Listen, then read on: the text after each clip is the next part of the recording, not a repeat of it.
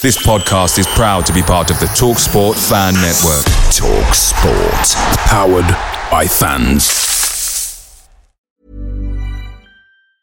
There's never been a faster or easier way to start your weight loss journey than with PlushCare. PlushCare accepts most insurance plans and gives you online access to board-certified physicians who can prescribe FDA-approved weight loss medications like Wegovy and Zepbound for those who qualify. Take charge of your health and speak with a board-certified physician about a weight loss plan that's right for you. Get started today at plushcare.com/weight loss. That's plushcare.com/weight loss. plushcare.com/weight loss. The TalkSport Fan Network is proudly supported by McDelivery, bringing you the food you love. McDelivery brings a top-tier lineup of food right to your door. No matter the result, you'll always be winning with McDelivery. So, the only thing left to say is, you in? Order now on the McDonald's app, and you can also get rewards points delivered too, so that ordering today means some tasty rewards for tomorrow. Only via app at participating restaurants. 18+, rewards registration required. Points only on menu items. Delivery fee and terms apply. See mcdonalds.com.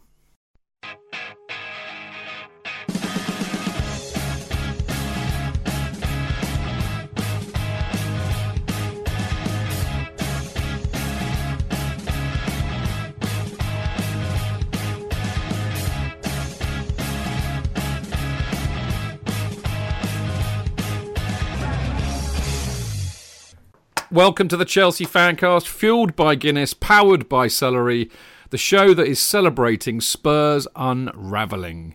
From the despair of last weekend through the sheer delight at knocking Spurs out of the Carabao Cup and reaching our 8th League Cup final in the process, all polished off with a comfortable win in the FA Cup against Sheffield Wednesday. As ever, it's been quite a week for Chelsea supporters. Now, on Thursday, it appeared that Sarri criticising the players was not such a gamble after all, as the players showed all the motivation and fight expected in a big match against Spurs. In control for much of the match, typically they didn't make it easy for us as the match went to penalties, but a combination of Aspi, Jorginho, Luiz and Kepa and a hilarious miss by the loathsome Eric Lego Head Dyer saw us through. Oh, and what an atmosphere, just as it should be. All the talk before the FA Cup match against Sheffield Wednesday was about Callum Hudson-Odoi putting in a transfer request, seemingly making a move to Bayern Munich inevitable. Somewhat surprisingly, he made the starting lineup and put in a decent performance capped off with a lovely goal. But the question remains, should he stay or should he go? The Chelsea Fancast number 448, Wednesday on Sunday. And tonight, of course, is Monday, which means only one thing. It is the Chelsea Fancast, and I am joined by the lugubrious Mr. Jonathan Kidd. Yes, I am lugubrious today, Chidge. Well said, absolutely correct. Yes, I am. Do you know what? You kind of get random thoughts in your head, during the day as you do. The random thought I had in my head today, Jonathan, was it's about time I introduced Jonathan as a welcome to Jonathan Kidd, the man of 1,000 voices. And there you go. He lays on a different one I've never heard. Lovely to hear your dulcet tones as ever, and of course even just as lovely to have Clayton Beerman on the show tonight. Hello, mate. How are you? I'm very well. I'm very glad to be back. It's been a few weeks, although I have obviously seen you recently on the excellent Love Sport show, which I love doing. I hope the listeners love it. It's good fun. It is great fun, actually. And I'm going to share something with you. Promise you won't tell anybody that I've told you this. But No. Aaron says that you, me and Jonathan are the A-team when it comes to Love Sport. So there you go. But don't tell anybody I said that. What you mean away from any other pod? We're the best pod there is, you mean? I think he was talking purely about the Chelsea Fancast. Oh, well, Controversially. Of course, I denied that and said that we're all different and we all bring something different to the table. So there you go. Because I am nothing if not fair. Now, on the delightful little show tonight, we're going to discuss Callum Hudson-Odoi's performance and goal against Sheffield Wednesday yesterday. And we attempt to answer the question, should he stay or should he go? Lots of rumours still whizzing around. Some saying that Chelsea have told the Bayern Munchkins to F off, but we shall see. Now, in part 2, we discuss Higuain's debut for Chelsea, Willian turning up with a couple of goals, Ampadu, VAR, and who will we face in the 5th round of the FA Cup, the draw of which is probably just about to start, so we'll keep an eye on that. In part 3, we're going to look back at the Carabao Cup semi-final against Spurs last Thursday night. Was it one of the best performances of the season? Was referee Martin Atkinson's performance one of the worst of the season? And what of our chances of beating Man City in the final? Plus a quick plug for the Hyundai Extra Mile competition, which gives UK supporters a chance to win match tickets and merchandise. Enter that, you just share how you've gone the extra mile. Whatever you've done, waded through a vat of treacle or whatever it might happen to be, whatever you've done to go the extra mile following Chelsea, just go and put it on their blog page, the link of which can be found on our Twitter and Facebook pages. Pinned to the top of them they are, so do fill them in. Right. After all of that, Jonathan's got some more of your emails to read out, and of course I will wrap up with the usual parish notices, as I always do. Now, don't forget you can listen to the show live every Monday at 7 o'clock of the PM by going to Mixlr, which is mixlr.com/Chelsea-fancast, where you can join in the chat and post live on the chat page, as many do. I shall name check a few of you in a minute.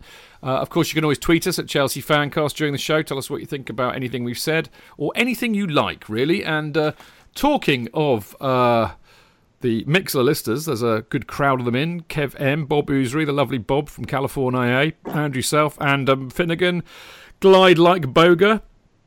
I shall be interested in reading his post tonight. Bert Stoltz, Rob Coombe, Panky CFC, Vin de Blue, Stephen Mower, Steve's in the house, and John Chips Chiverton, who reminded me that it's the Anglo-Italian Cup, not the Anglo-French Cup, in my faux pas on the Love Sport Sunday show yesterday. I was having a senior moment, John, what can I say?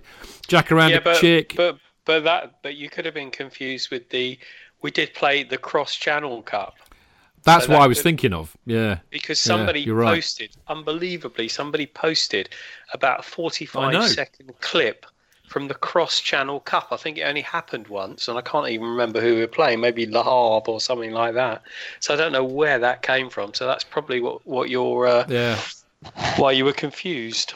My poor old adult senior moment brain was troubling. Because actually, that's exactly what I was thinking of, Clayton. I was thinking of the time we played Le Havre, because I remember Tell used to tell me some very, very funny stories about it. So there you go. Anyway, after this little short interlude, we're going to be talking about Callum Hudson-Odoi.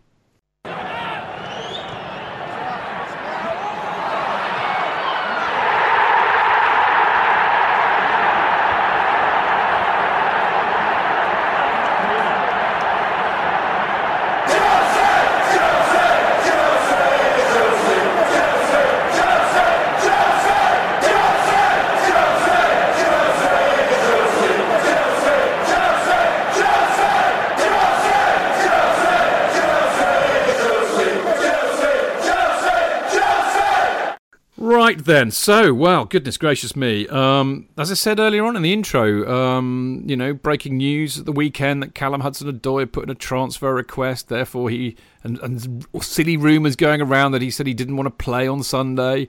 And of course, we all knew that against Sheffield Wednesday, it was very likely that Sarri would try and play some of the, the more fringe players, of which he is one. And he played. The first things I want to pick up on, boys, really, and separate it into two parts, really, because in a sense you can. I mean, on the one hand, there was how did he do in the game, and then on the other, we should comment on the goal, which I think none of us would argue at all about the fact that it was a brilliant goal. But let's talk about the game first. I mean, I thought, a bit like Chelsea, they started quite slowly, but I thought second half he was really good, JK.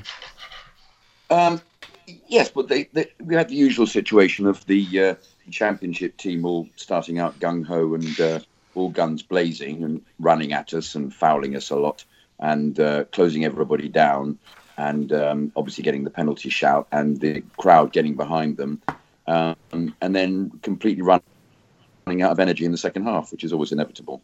And we were all over in the second half. So what about Callum, though?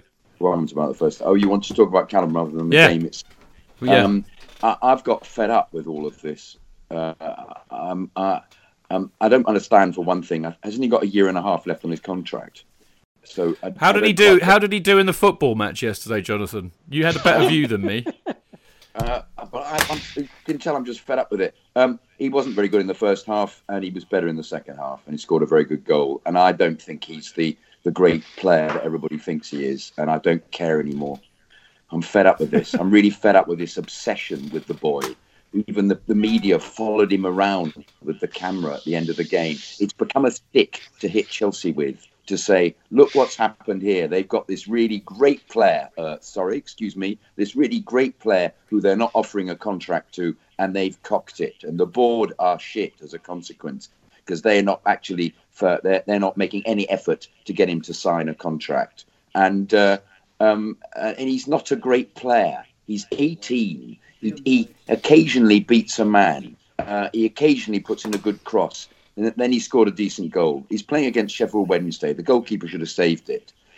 He did a good bit of skill. He's not the great player that he's being made out to be. He's not the future of Chelsea.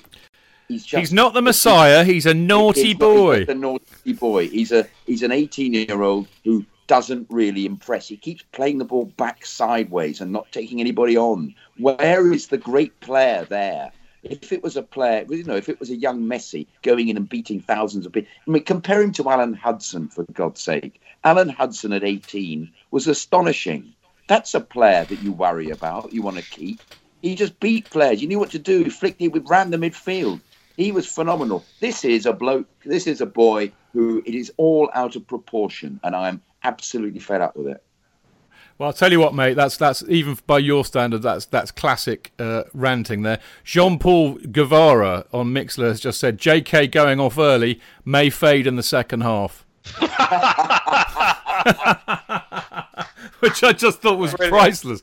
That is the post of the day. Post Clayton. I mean, look, my own view. I'll share my own view after you lot, really. But I thought. What I like about him when he does play, I take on board what JK says, and like most players, he's not perfect, and he is young, and he's got a lot to learn. But what I do like about him is the fact that he doesn't half inject some pace into that side, and he's quite direct in the way he runs. And I'm an old git, so I kind of like that kind of football. So I thought he did all right, particularly second half. But what do you think, mate? I'm not completely in Jonathan's camp, because I do actually think that there is a potential there. What I think is ridiculous is the sort of the hype that's surrounding him. The one thing that I'm sort of fairly uncomfortable about is I don't know where all this transfer or demand to go to Bayern has come from. I'm concerned that it's not him.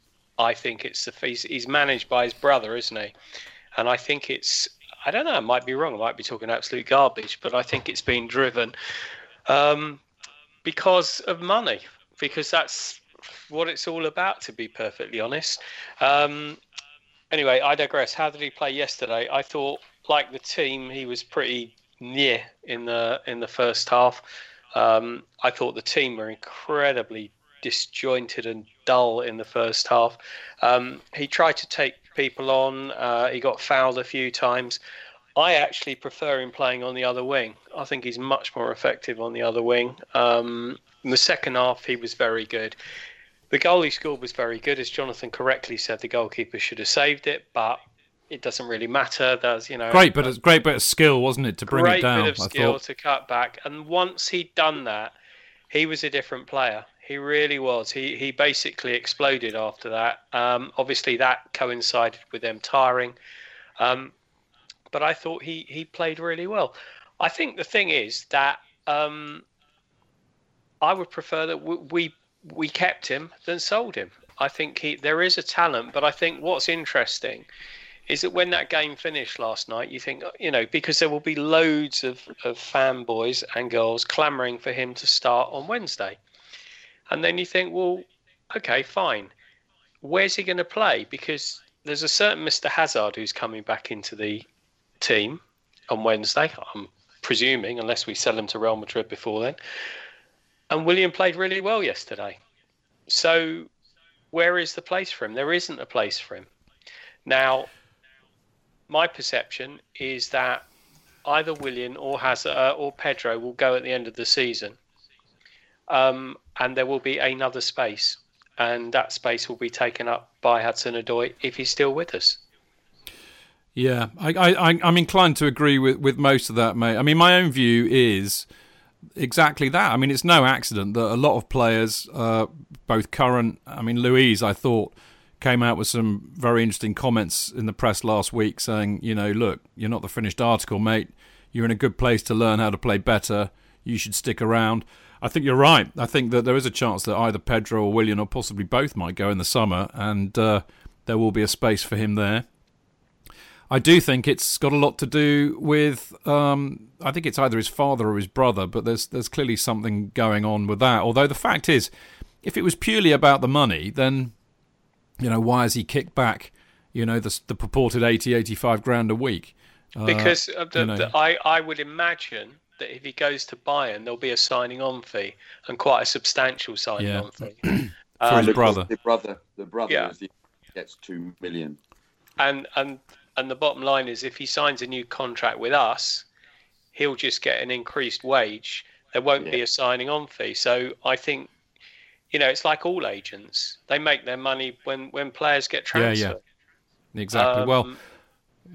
So, I mean, you know, you could be right. Maybe he's being badly advised, but, you know, he's not the finished article yet. I think what is really fascinating is the, you know, the undercurrent of this story, which I think is twofold. One is, you know, what's going on with these German clubs who are clearly tapping up a lot of the younger players here, particularly those who were involved with the England Under-17 World Cup final win.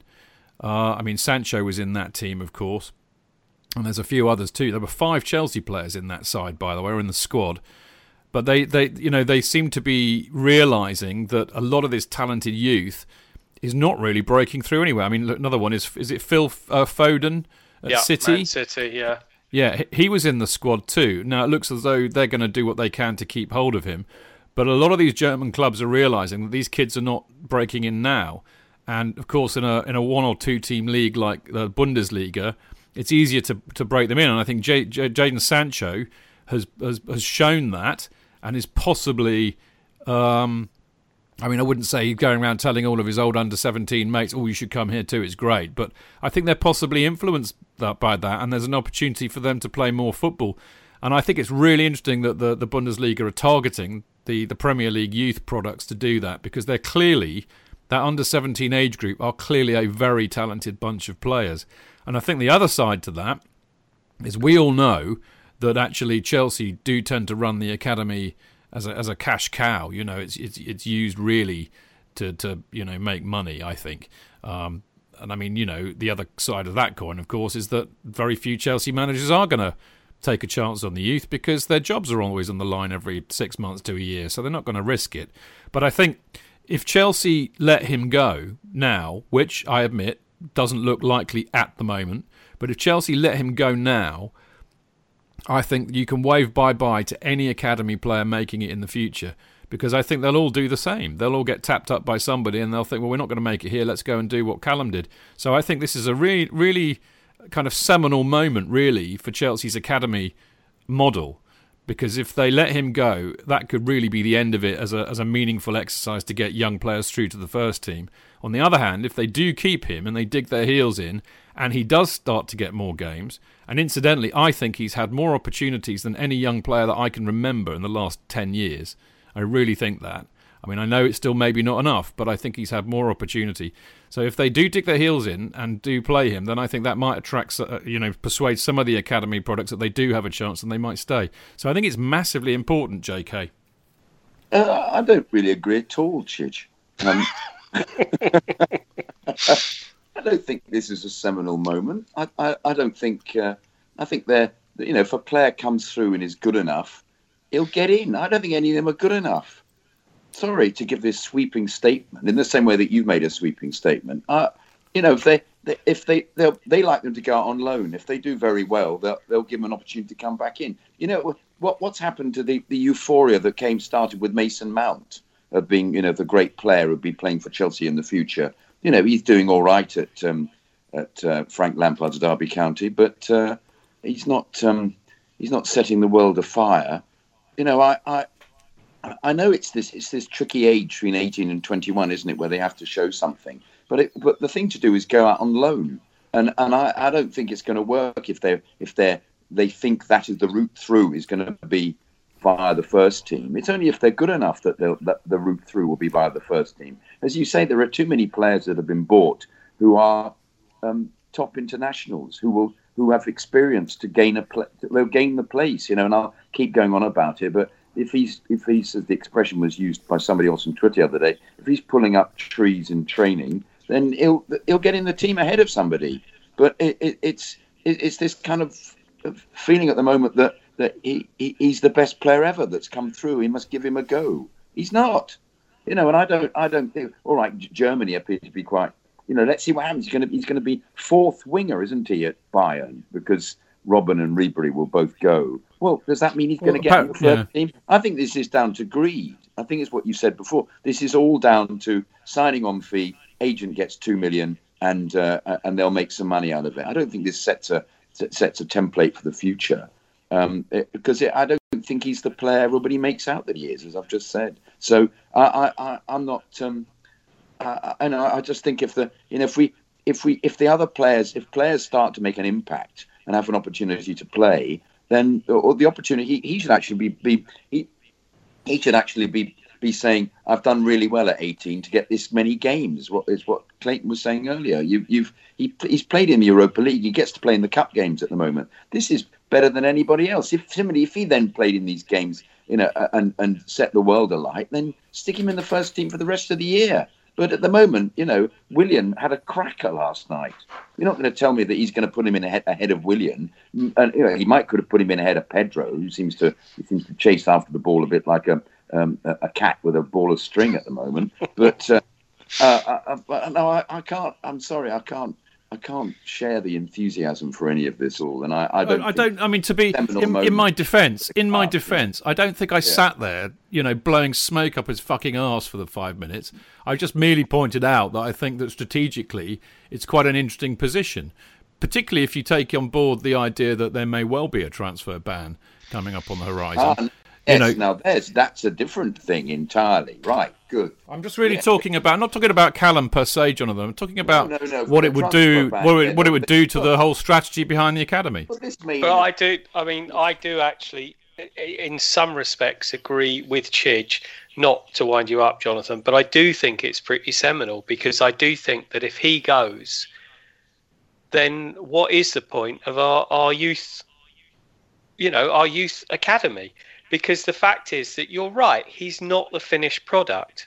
He's not the finished product by a long shot, but he is good and he will get better. And I think if we let him go, I think that's going to, I really do think that sends out a huge signal that...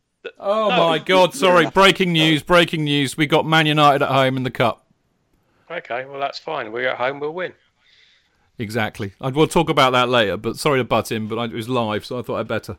So there are only five clubs left in the FA Cup in the Premier League, and we draw one of them, and he happens to be Man U, for God's sake. So Man City are going to get Newport at home, aren't they?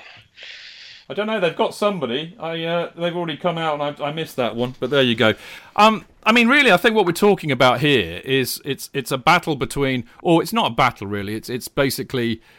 finding out whether the academy is really there to just generate money, or is it there to? They have got Newport. They haven't. You rigged it, Clayton. They got Middlesbrough or Newport versus Man City. Yeah. You rigged it, mate, didn't you? Really, this is an issue between whether the academy is there to generate money, or is it there to generate players that can break into the first team at some stage in the future. And I think what happens with Callum Hudson-Odoi this week, or in the summer even, could well determine that. Anyway, I think this is a good time to take a break, seeing as we now know who Chelsea are going to play in the next round of the FA Cup. So when we come back, we're going to talk all about that.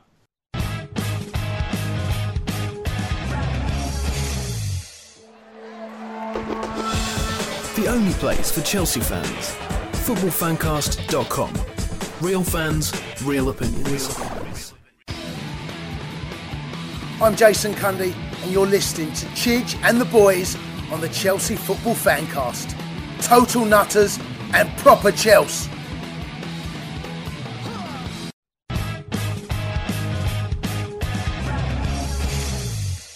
Right, welcome back. I'm Stanford Chidge, and you're listening to the Chelsea Fancast. And just a quick reminder that there is a website attached with this podcast. It is called chelseafancast.com. It's that simple.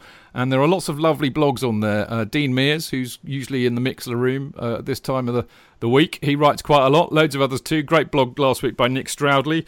Alex is back, the girl who likes balls. They're all up there. Check them out. All the podcasts go up there as well. So you can figure out how to download them or listen to them on the site. So there you go. Right. We are going to talk now because it's kind of happening live as we speak. But we've just found out that Chelsea have drawn Man United. And as Jonathan or Clayton, I can't remember who now, pointed out a minute ago, with only 5 Premier League teams left in the competition, we had to go and draw Man United. But I'll tell you what, Clayton, I kind of think that's great because that's a prime opportunity to prick their flaming bubble, because there's a very good chance they might still be unbeaten by the time they turn up and play us.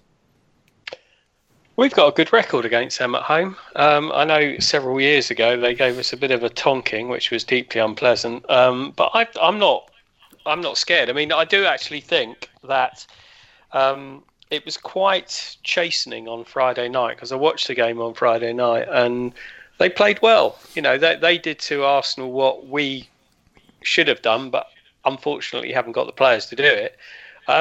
They basically just destroyed them. But the one thing that I found incredibly depressing watching that was when they actually brought on their 2 substitutes. They took off Lukaku and Sanchez and brought on Rashford and Martial. And we, it appears, are so far away from that. It's just slightly depressing. Anyway, I digress. What was the question? No, I'm quite happy. I'm not. It's another it's another home tie, and I'm not sure whether we're now in the round where there's no replays and we just go straight into penalties or extra time. But no, it's great. Listen, you always want big games, don't you? You always want big games, and that's a big game. We've had a couple of sort of dull Forest and Wednesday, both of whom ran around, and neither game was particularly entertaining. So I'm not displeased. I mean, obviously, I would have liked to have got a crap team all the way to Wembley, but it doesn't happen, and we'd have to play them or Man City to win the cup anyway. So bring them on. That's what I say. Nice one, Jonathan. I would have preferred a not very good team, because then it would have given an opportunity for Hudson-Odoi to play. Quality, mate. Well done. Brilliant. Well, he might do. I'll tell you, he might do. Well, he might do. He might do. Jonathan is on fire tonight. Mate, I tell you what I think. I think that I think actually it's probably better that we are playing Man United than a smaller team, because I think when we play a smaller team, Chelsea basically, they get complacent, But when we've got a big team, I mean, it's like Spurs last week, which we're going to talk about later. I mean, David Luiz always turns up when it's a big game, and he is the player that he should be every week, but sadly isn't.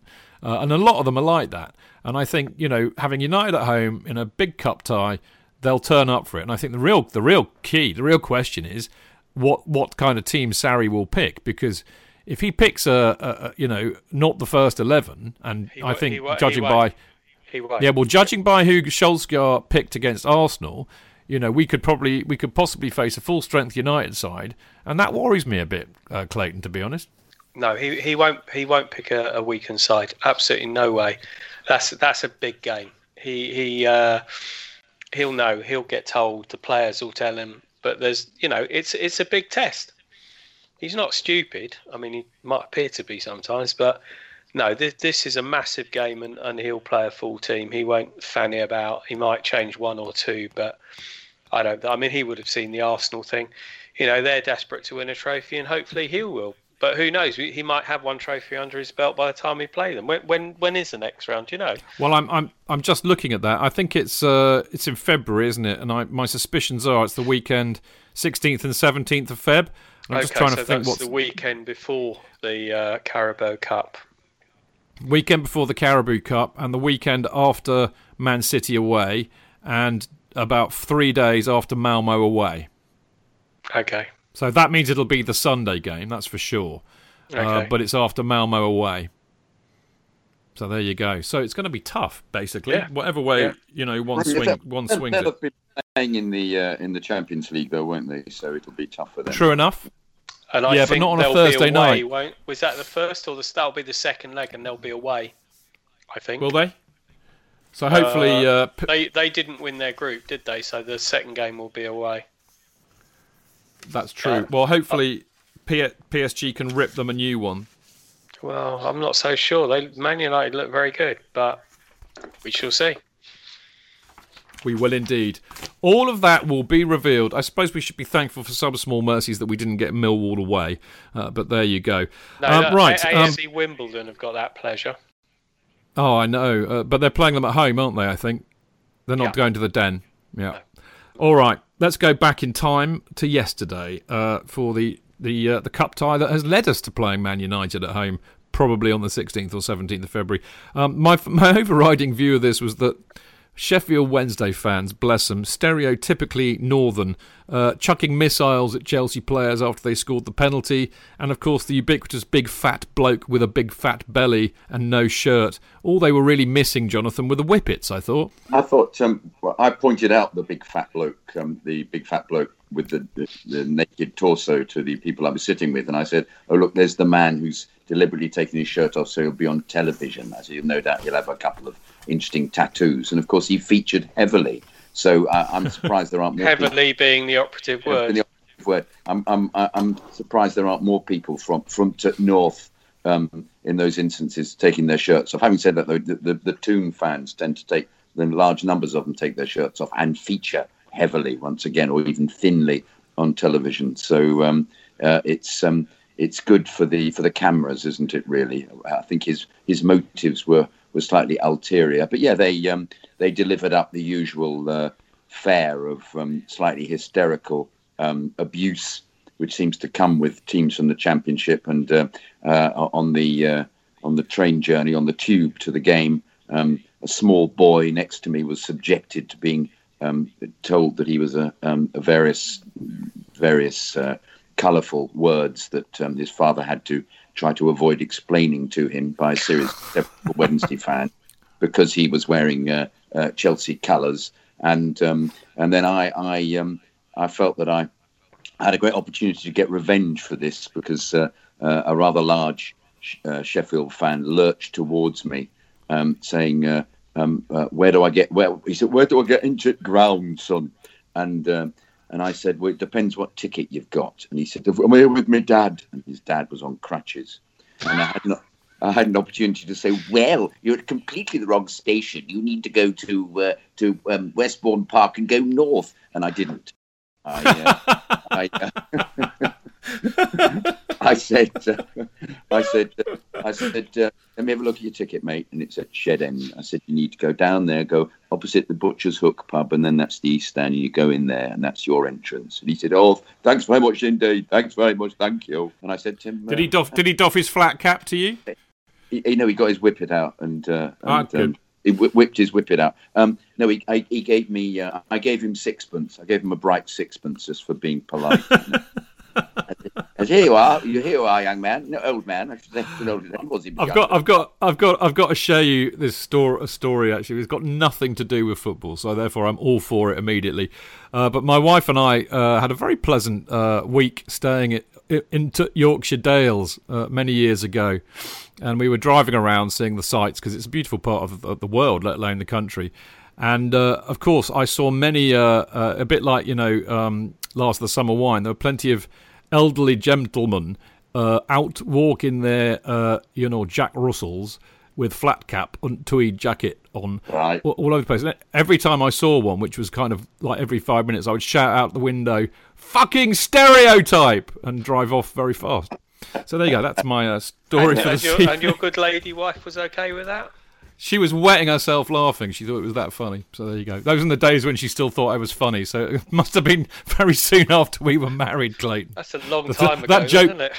It is. I know. I mean, that joke wore very thin after a few years, as did most of my other jokes as well. But there you go. In fact, actually, it probably coincided with me doing the podcast, because having realised I couldn't foist them on my missus anymore, I thought I'd foist my sense of humour on the unsuspecting Chelsea listening public. So there you go. Anyway, back to the game. I mean, you know, as I said earlier on, I thought Wednesday, you know, as these kind of teams always do, they stick their foot in. You know, they let you know that they're there, and they run around a lot, and they give it a bit of a whirl. But really, that second goal, you know, killed them off. And I think my overriding view of the match was it was kind of, even though it was a largely different team, it was kind of nice to keep the momentum going from the Spurs, the win against Spurs, and you know 3-0 was quite comfortable as it you know turned out, wasn't it? Really, Jonathan?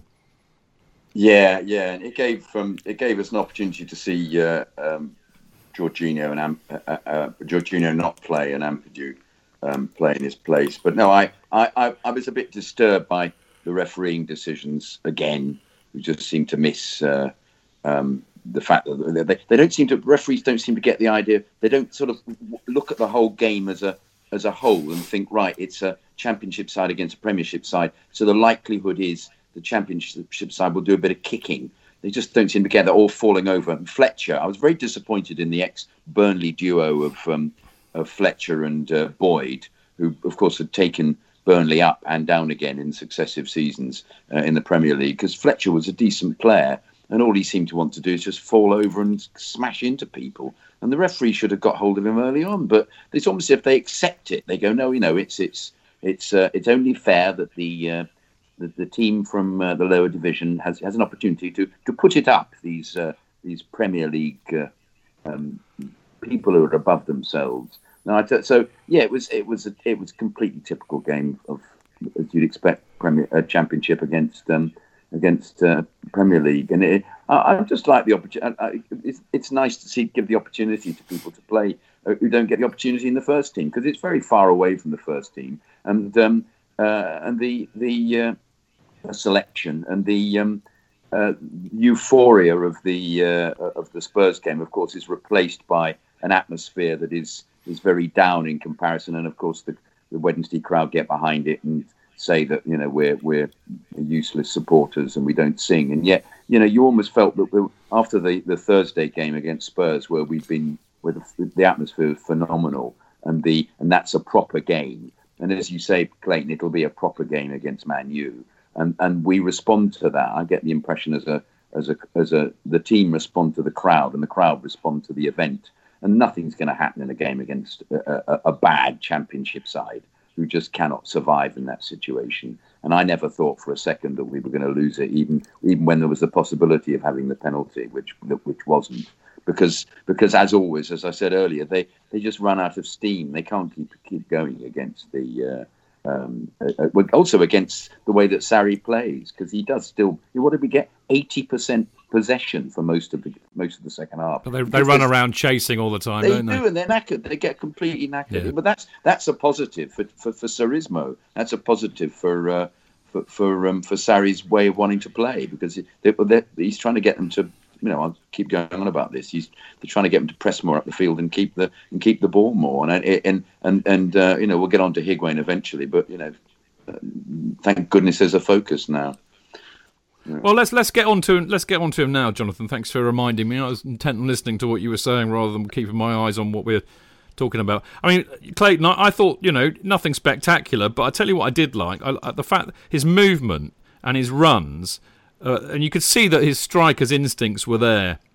I mean, there was one particular, it's one of those classic ones where he was kind of in line with the line of defenders, and they were all watching the ball, and as it came over, he just darted forward, and they all stayed there, and I thought, I like the look at that. So I'm kind of thinking that he could prove to be a success at Chelsea, actually. He looks like a striker to me.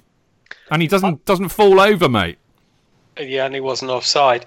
No, I think he is a striker. I mean, irrespective of whatever happened yesterday. I mean, it was good. I mean, the fact is that he got very little or in service at all. So he didn't really, apart from that one chance that you were talking about, where Kovacic played the ball forward and he just couldn't get it out of his feet. Still got a shot away, though. He did get a shot away. And I just think that it's a question of, you can't tell because you don't know, but you'd like to think that he wants to be here. I mean, he's been in Italy for a long time, and he's obviously pulled up his family and he's come here on the basis of what could just be 6 months. So my thoughts are he wants to be here, and I think that's always encouraging. I think it would be nice to see him playing with Hazard, and nice to see him get an opportunity. I mean, yeah, I'm pleased he's here. I'm sort of absolutely elated that Morata's gone, and I say that with a heavy heart. I don't really want to be down on the guy, but whatever his problems were, and there were some problems. I think the way he conducted himself the last sort of 6 months is just a disgrace. Professional footballer, he's basically he's paid to do a job, and he didn't do the job. It's like a bad smell's gone, to be perfectly honest. Yeah. And if we've got somebody running around who's keen and wants to do the job, then that's great. It's so much better than what was there before. As I say, I'm just really very disappointed with Morata. He was quoted as saying, "My nightmare is over," as if somehow. Well, so is ours. Yes, exactly. Your nightmare. You're paid to play football, and you flounce around. That's the nightmare. He's a big fanny. He's a big fanny, mate, and we're well shot of him. It's that simple. Yeah. He looked very good in his Atletico shirt. He looked very good. Nice hair. So, did you see the post on Twitter, actually, that I thought was hilarious? There's a picture of him, obviously doing his medical. He's lying on his back and kind of waving to the camera, and somebody said, there you go, he'll be much happier at a place where he can lie down on the grass and be nice and comfortable. And I just thought, yeah, that about sums it up, really. Going back to Higuain, a lot of criticism, really, wasn't there?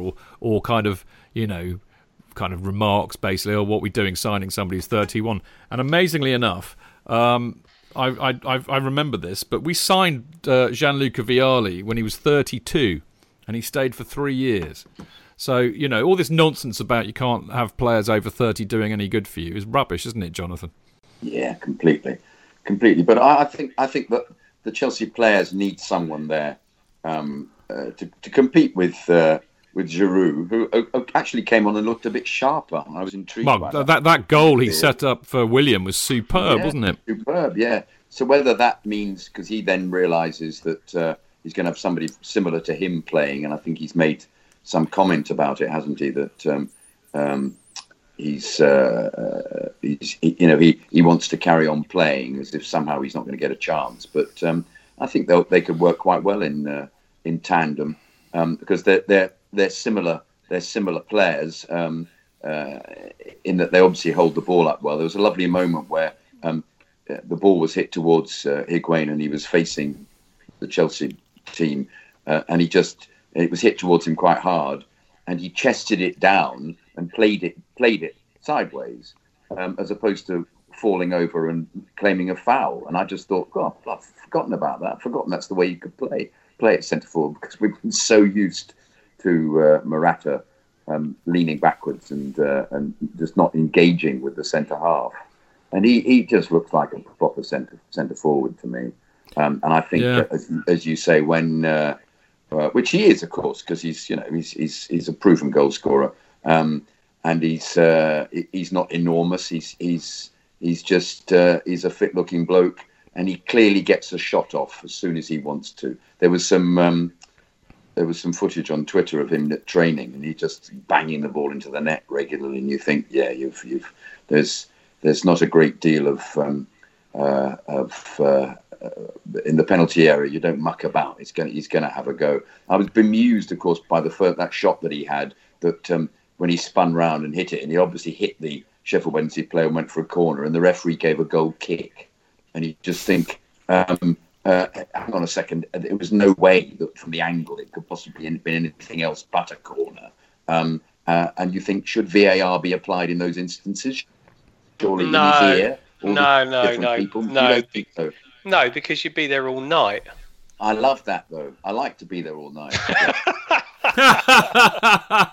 Yeah, it's all right for you. You've got bloody hospitality, mate. Nice things to eat and drink. We're sitting there freezing our bollocks off with the best we can get is a rank pint of Singer beer, mate. Anyway, Anyway, look, Higuain looks good. The other thing I'd say about Higuain is I was quite impressed with his link-up play. He can pass the ball. He looks very at ease with the ball at his feet, as does this young man. Talking of youngsters who deserve to be playing, I still think that Ampadu is the best young player I've seen turn up at Chelsea for many, many, many a year. I'm sure I wrote this somewhere, but there's something about, he reminds me of JT at the same age, because when he plays, he spends half the match pointing at everybody and telling them what they should be doing, and that, some of them are like 10, 15 years older than him, and the only player I've ever seen do that at the same age was John Terry when he broke through. I think this kid's got it all, Clayton. I really do. I love him. He does look very impressive. I'm not quite sure that he is suited to the Jorginho role. I think he's more a defensive midfielder, somebody who breaks things up. So that was the only reservation I would say about yesterday's performance, but he's impressive. Every time I see him play, he looks absolutely fantastic. And I think earlier in the season he came on, he played at right back. He seems to be able to play anywhere. I mean, absolutely brilliant. So will we use him more as it goes on? I don't know. It is quite interesting, isn't it? Because you've got the situation as to where are they going to finally put him? We've got the possibility that Luiz is going to go at the end of the season, which is a great shame. So would you put him in the back? Is he too short? I don't know. But I'd certainly like him wherever he plays. And I think I'd like Sarri to show a bit more faith in him, because like Hudson-Odoi, he hasn't started a Premier League game. And I think there's a lot of players there who are quite lucky to have started some Premier League games. I do, he's not somebody that I've ever seen where, as a manager, I think, can I trust him to do it? Because every single time I've seen him play, he looks great. He looks absolutely great. I mean, as I say, I'm not sure that yesterday that was the best place to have him, but he just looks like he looks like the real deal. I think you're quite right. I think, ironically, with our great youth product, it's somebody that we bought in.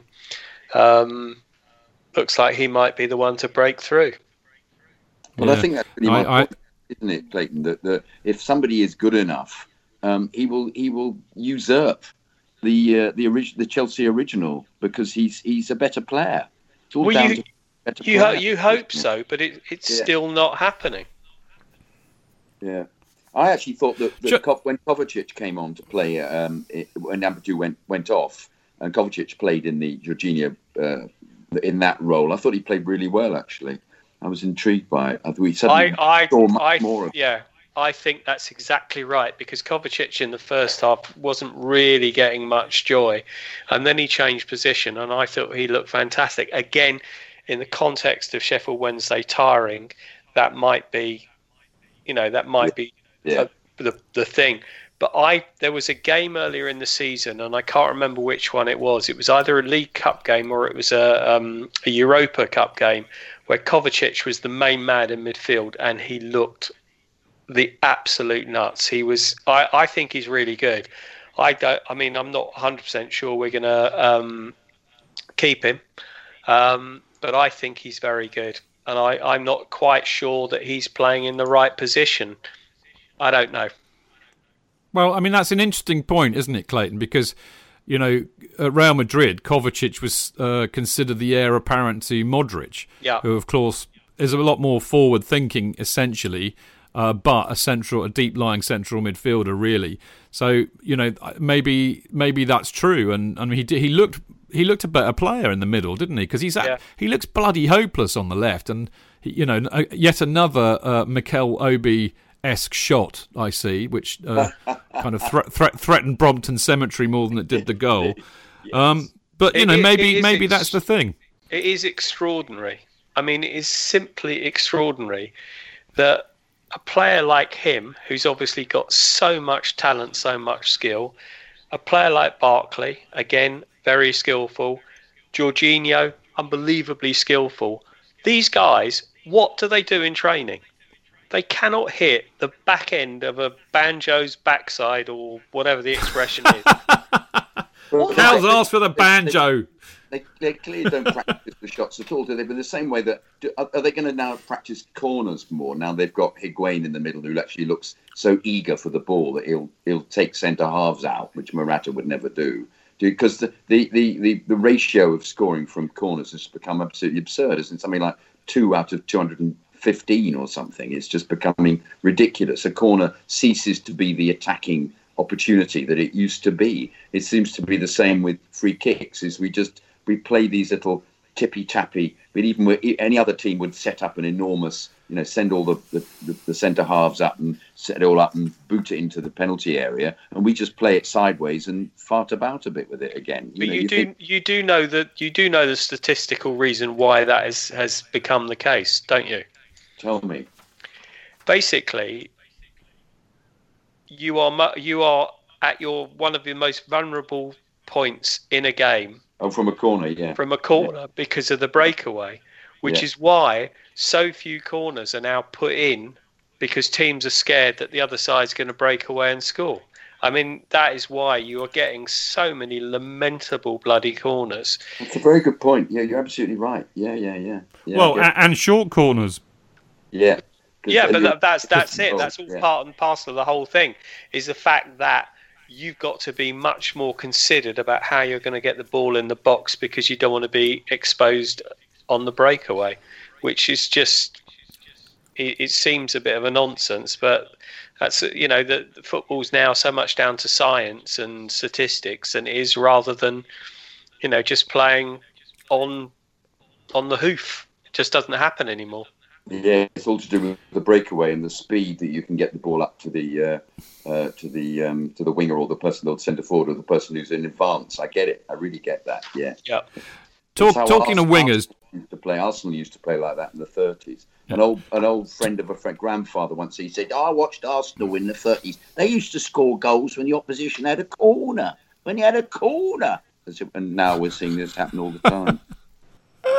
Brilliant. Look, talking of wingers, we really should mention Willian in dispatches. I mean, you did earlier on, actually, JK, but thought he had a fabulous game yesterday. Great goal, superb goal, and a lovely pen as well.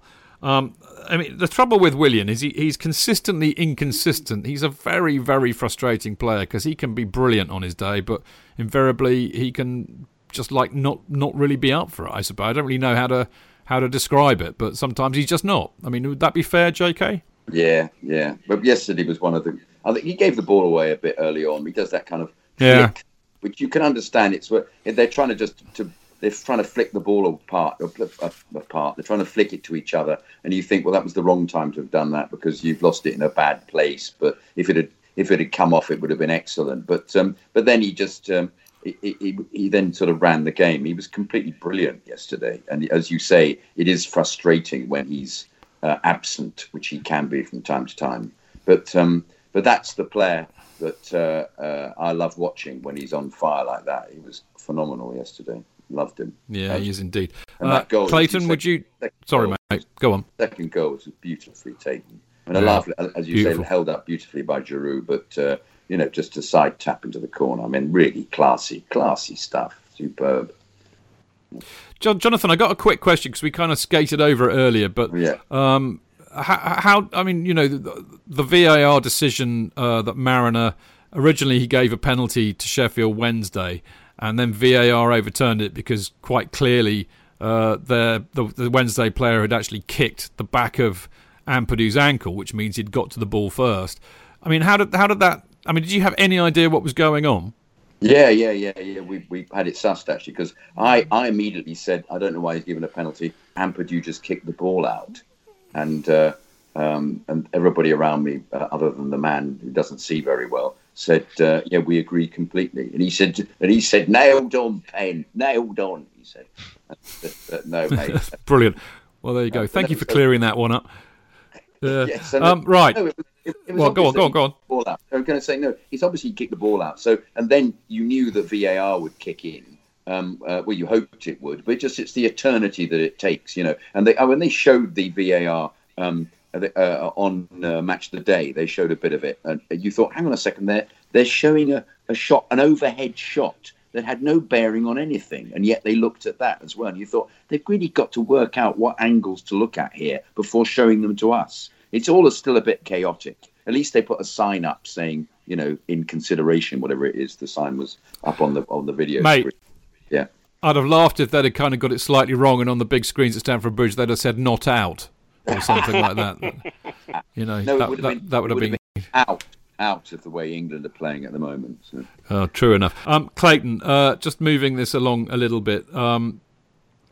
A thought occurred to me. I mean, you know, basically, we've gone this week. We've got to another Wembley final, another League Cup final, in a really good performance, which you're going to talk about in a minute, beating Spurs. We've just got through to the next round of the FA Cup, and all of this is on the back of an absolutely shambolic display against Arsenal in the league the week before, which it means that it's going to be tough to get into the top four, I think. I mean, I know we're already there, but we're going to face some competition. It's not going to be easy.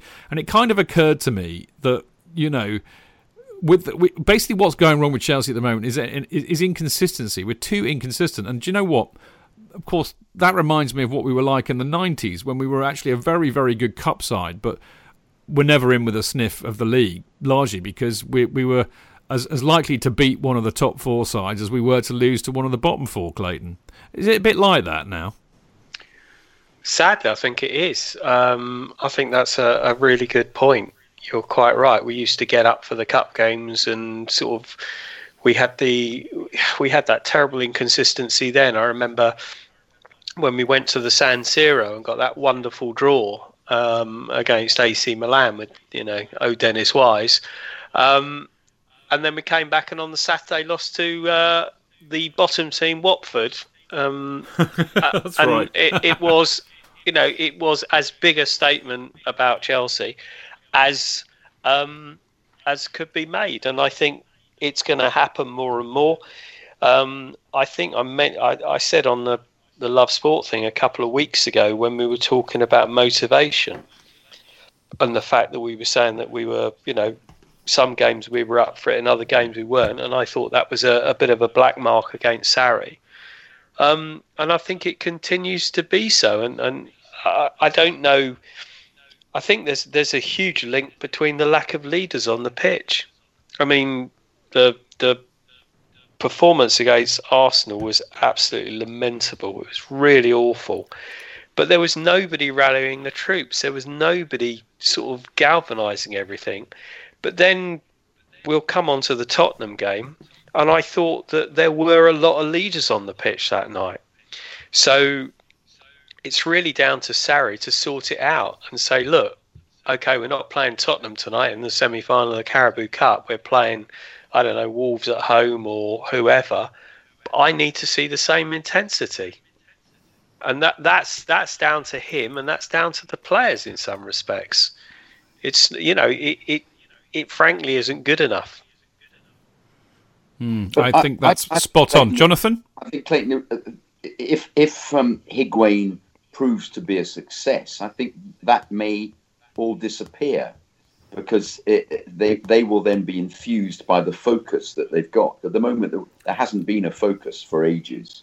But I think the Spurs performance was completely phenomenal and was a kind of statement that made me realise how really also what a joy it is supporting the team, because you can go from one appalling game to the next, which is in a sense how I've watched the team over the years. So it's, for me, it's nothing new, and as you say, it reflects the 90s, but I'm afraid it also happened in the 60s as well. They were called the great consistent team in the 60s, and I'm afraid I remember. And the 30s, mate. Yeah, but you look at that, and basically Mourinho got rid of it. Yes, he did. And the team lost that tag for a decade, so now it's back. well, you would hope that the board would see what was happening and work with Sarri to try and prevent this. And as you say, Chidge, when you look at the bench at Man U, you just see the stars there. But at the same time, then we've got the business of, well, if we see all the stars there, we're not going to see any of the possible youth coming through. If you have all the stars on the bench, we wouldn't have seen Ampadu be given an opportunity. So I think we are doing things positively and doing them well. I think he needs, how many days have we got left in the transfer window? Are we going to see a replacement for Fabregas, or is he still just relying on the smallness of the squad? He stated he likes a small squad, doesn't he? So perhaps we won't see anybody. But I think the Higuain role, the Higuain purchase is actually really important for the rest of the season, because if he fits in and starts scoring, we'll become feared again, and I think all the team will come up around him because there'll be this focus, and I think we'll get on a run, and Spurs have imploded and will implode for the rest of the season. So I think it's just going to be between it'll be Arsenal, United and Chelsea for the top spot, the extra top 2 spots. Well, let's hope we do that. Now, in part 3, we're going to look back at the Carabao Cup semi-final against Spurs, which was last Thursday night, of course. Was it one of the best performances of the season? Was referee Martin Atkinson's performance one of the worst of the season? And what of our chances of beating Man City in the final? We'll see you in a sec. Away days are great, but there's nothing quite like playing at home. The same goes for McDonald's. Maximise your home ground advantage with McDelivery. You in? Order now on the McDonald's app. At participating restaurants, 18 plus, serving times, delivery fee and terms apply. See mcdonalds.com. Chidge. JK! In all the years you've been following Chelsea, you hardly ever miss a match, home or away. But how would you feel if you couldn't be there and it's not on TV? Oh, Chidge, I'd be bereft. Inconsolable. The thought of missing my beloved Blue Boys live. It's all too much. I know, JK, I know. It's all a bit too much, isn't it? Yes. Well, panic not. NordVPN have come to the rescue. They have? Yep, NordVPN allows us to watch any match, even if it's not on live TV here. They do? Yeah, they do. With just one click, they switch your virtual location to a country which is showing the match, and they act as your cyber bodyguard whilst online, protecting your personal data and sensitive info like card details and passwords. Oh, wow, great. But yeah, I bet that'll cost me a fortune. Actually, JK, it's only the price of a cup of coffee per month, and you can use your account across 6 devices. It's a bargain, JK, and best of all, no more tears for you. Oh, thank you, NordVPN. I'm so happy I could cry. Where do I sign up, Chidge? Well, to get the best discount off your NordVPN plan, go to nordvpn.com/Chelsea Fancast. There's no risk with Nord's 30-day money-back guarantee, and you'll help support the Chelsea Fancast. The link is in the podcast episode description box.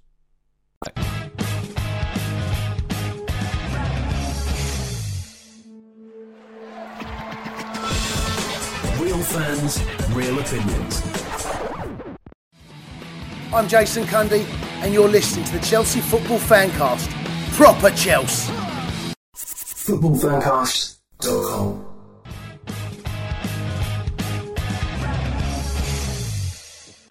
Welcome back. I'm Stanford Chidge, and you're listening to the Chelsea Fancast. And before we get into talking about the Chelsea Spurs game, quick little plug for the Hyundai Extra Mile competition.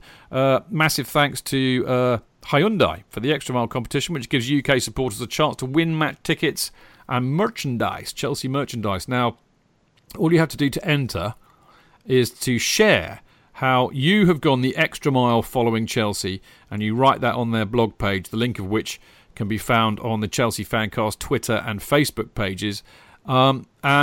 Basically there'll be one lucky winner every month. If you do go and write how you've gone the extra mile to follow Chelsea, they pick out a winner, and then they get to go and see Chelsea play, as Valky did. If you remember the interview we did with Valky, he got to do that. And of course, part of that package is that you get to have an interview with me and you get to be on the Chelsea Fancast, which I think is jolly good fun.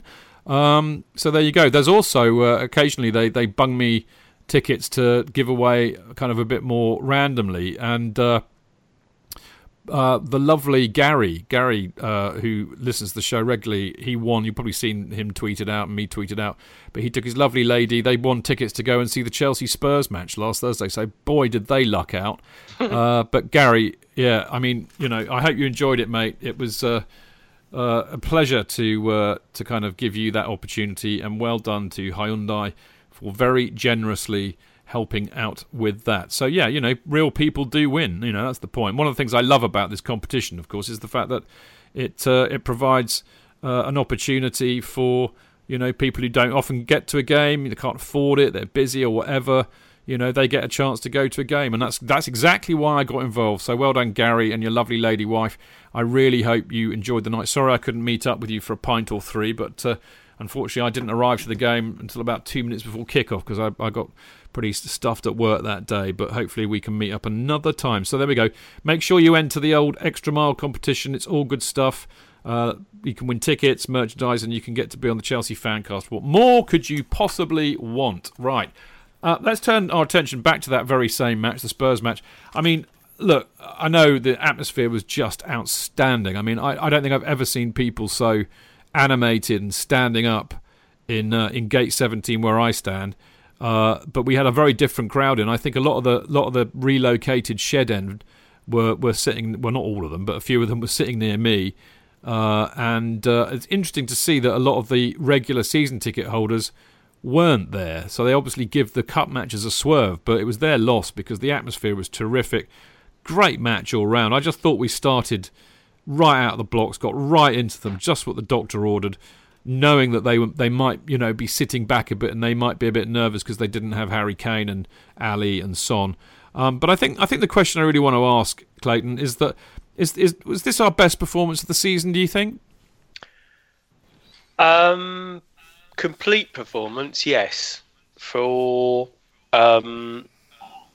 just sort of everybody doing what they were supposed to do, yes.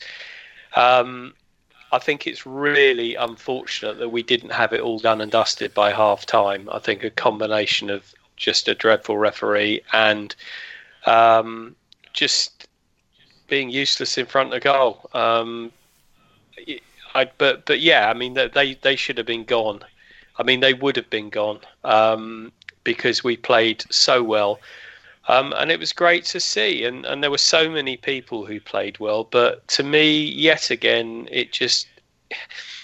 If Hazard plays, we play. He was sensational. He was absolutely sensational. You know, they tried to kick him. They tried to do this. They tried to do that. And they couldn't stop him. They couldn't stop him. He was absolutely phenomenal. One of the things that I loved on Thursday night was Jorginho, because Jorginho did something that he's not done since he's been there, and that was he attacked the ball. It was the first time I've seen him be proactive. Now, what I mean by that is he didn't wait for the ball to come to him. He basically went to the ball. And I thought he had his best game for us, but without a shadow of a doubt. I mean, that guy is some footballer. I think he's been harshly treated because, as we all know, we need a boo boy, and he's just the one that happens to be there. He has not played well in the last month, whether that's fatigue or whatever it is, and he's struggled. And rather than the crowd sort of encouraging him, they're getting on his back, which is just bonkers, because you look at that on Thursday and you think, God, that's some player. But I mean, the whole team played well. Louise was outstanding. He was outstanding, although I do actually have a little bit of I have a bit of problem with the goal that we conceded, because he does that thing where he tries to be fouled rather than actually attack the ball, and I don't think he attacked the ball for that goal, which was a dreadful ball. But I think that for me was just the fact that when the other fullback got injured, Ben Davies, I was really pissed off, because I thought Ben Davies is not as good as Danny Rose. And when Danny Rose came on, they changed it and they were a lot more dangerous. But no, I just thought we all, they all played well, and they played like they wanted it, which is what win or lose. That's all you ever want, is to see all these guys leave nothing left on the pitch. No, absolutely, and I think that's the interesting thing, isn't it? Because I mean, this time last week we were wondering whether Sarri would not be long for this Chelsea world for sticking it to the players in the press conference after Arsenal, and one has to say it worked. It had the desired effect because they were both fully motivated and full of fight. Which, I mean, let's face it, if you can't be motivated and full of fight for a match against Spurs, then you should jack it in tomorrow. But the reality was, Jonathan, that they were, and they played very well as a result. And I think it really, you talked about this earlier on, didn't you, about the symbiosis between the crowd and the players, and should the players be the ones that get the crowd going, or should it be the crowd that get the players going? It's hard to tell, really, but clearly the way the players played got the crowd going, didn't it? Yeah, it was. I think if the teams start off as well as they did, and the crowd are really up for it from the beginning, which they will be against Spurs every time, then it's a marriage made in heaven. The crowd are going to go up with the players. It was, because it was a completely terrific performance. Other than the finishing, which once again was found wanting, and Hazard should have scored several goals, as should Giroud. But to go back to the Sarri bawling them out after the Arsenal game, apparently they have a relationship where they now just individually speak to him, whether it's his ability as a bank manager to discuss things with people. I don't know. They come in and he says no. Yes, they ask. You know what we should do, Jonathan. What we should do. We should call him Capitano Mannering. Yes, yes, we should. He won't catch on though, Chidge, unfortunately. No, we should one for the teenagers. One for exactly. But no, in fact, that's been so held against him. I mean, with the meltdown after the Arsenal game, and him being apparently only having minutes to exist as the Chelsea manager, and he was going to be sacked, and the completely hysterical media reaction on every level in journalists, including us or me. To be fair, including you, Chidge. I think if you remember, actually, I was. I said including me. I said me, not us. You did. I basically said after the Arsenal game that I wouldn't care if he was gone by Thursday. Yeah, you said that, whereas I was sitting back thinking, don't worry, it'll be fine. And I was proven correct, I'm afraid. So I'm not gloating here, but I am a bit. Not much. No, I'm not much, no. But no, I just think we did that fantastically typical Chelsea reaction of just going from one extreme to the other. Here we are just saying, what a completely phenomenal performance it was. Aren't they great? And before we were saying it's one of the most desperately dreadful points. Out goes the manager, out goes the players. They're all dreadful. It's the way we do it when Chelsea play badly. The problem is we just want them to win every week, as does every team. You want your every supporter wants your team to win every week, but we almost demand it, don't we? You just no, but I do, Jonathan. As long as they play well. Yeah, exactly. No, that's it. It's not win every week. You can't win every week. Yeah. But you can't do what they did against Arsenal. But by the same token, I know we're supposed to be talking about a great night against Spurs, so apologies, listener. But against Arsenal, the players didn't perform and the manager didn't perform. At 2-0 down at half-time, he has to bring a striker on, and he did nothing. For week in, he played players that were not playing badly. Now, he may say, I haven't got the players. Well, you don't bloody know unless you try. Yeah. And I don't accept the fact. I know he says, I play like this, I'm not playing any other way. Okay, fine. Well, if this player isn't playing well, put somebody else in. Don't keep doing the same thing. And I think that was the beauty of the Spurs match, though, chaps, wasn't it? Because actually, I mean, when I saw the lineup, I thought, thank God for that, because he picked a striker in Giroud. He put Hazard back to where he should be on the left, which I think was causing all sorts of problems for the team in terms of morale, apart from anything else. And he dropped Alonso and put Emerson in. I mean, you can argue until the cows come home whether Alonso is better than Emerson and what have you, but the reality was Alonso has been in poor form and Emerson deserved a shot. And he played Pedro on the right and not Willian. And again, you could say the same. Willian has not been playing very well recently. Pedro deserved the shot. So, that gave me a lot of confidence that he had at least, stopped being so flaming stubborn and dropped players who were out of form, and I think that had a lot to do with it. You could argue, in fact, that Hazard really wasn't doing it at playing the centre-forward position, the so-called false nine.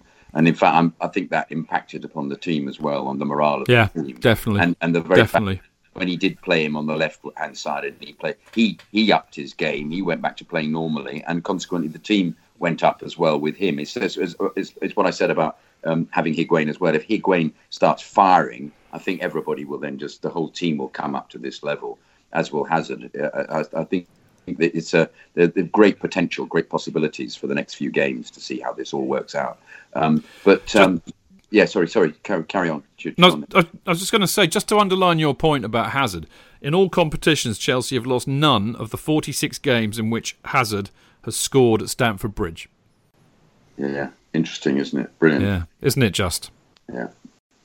I'd be interested to know how many games we've lost at Stamford Bridge in the last 5 years. Not that many. No, under 10, definitely. Yeah. Possibly nearer 5, I would have thought. Yeah.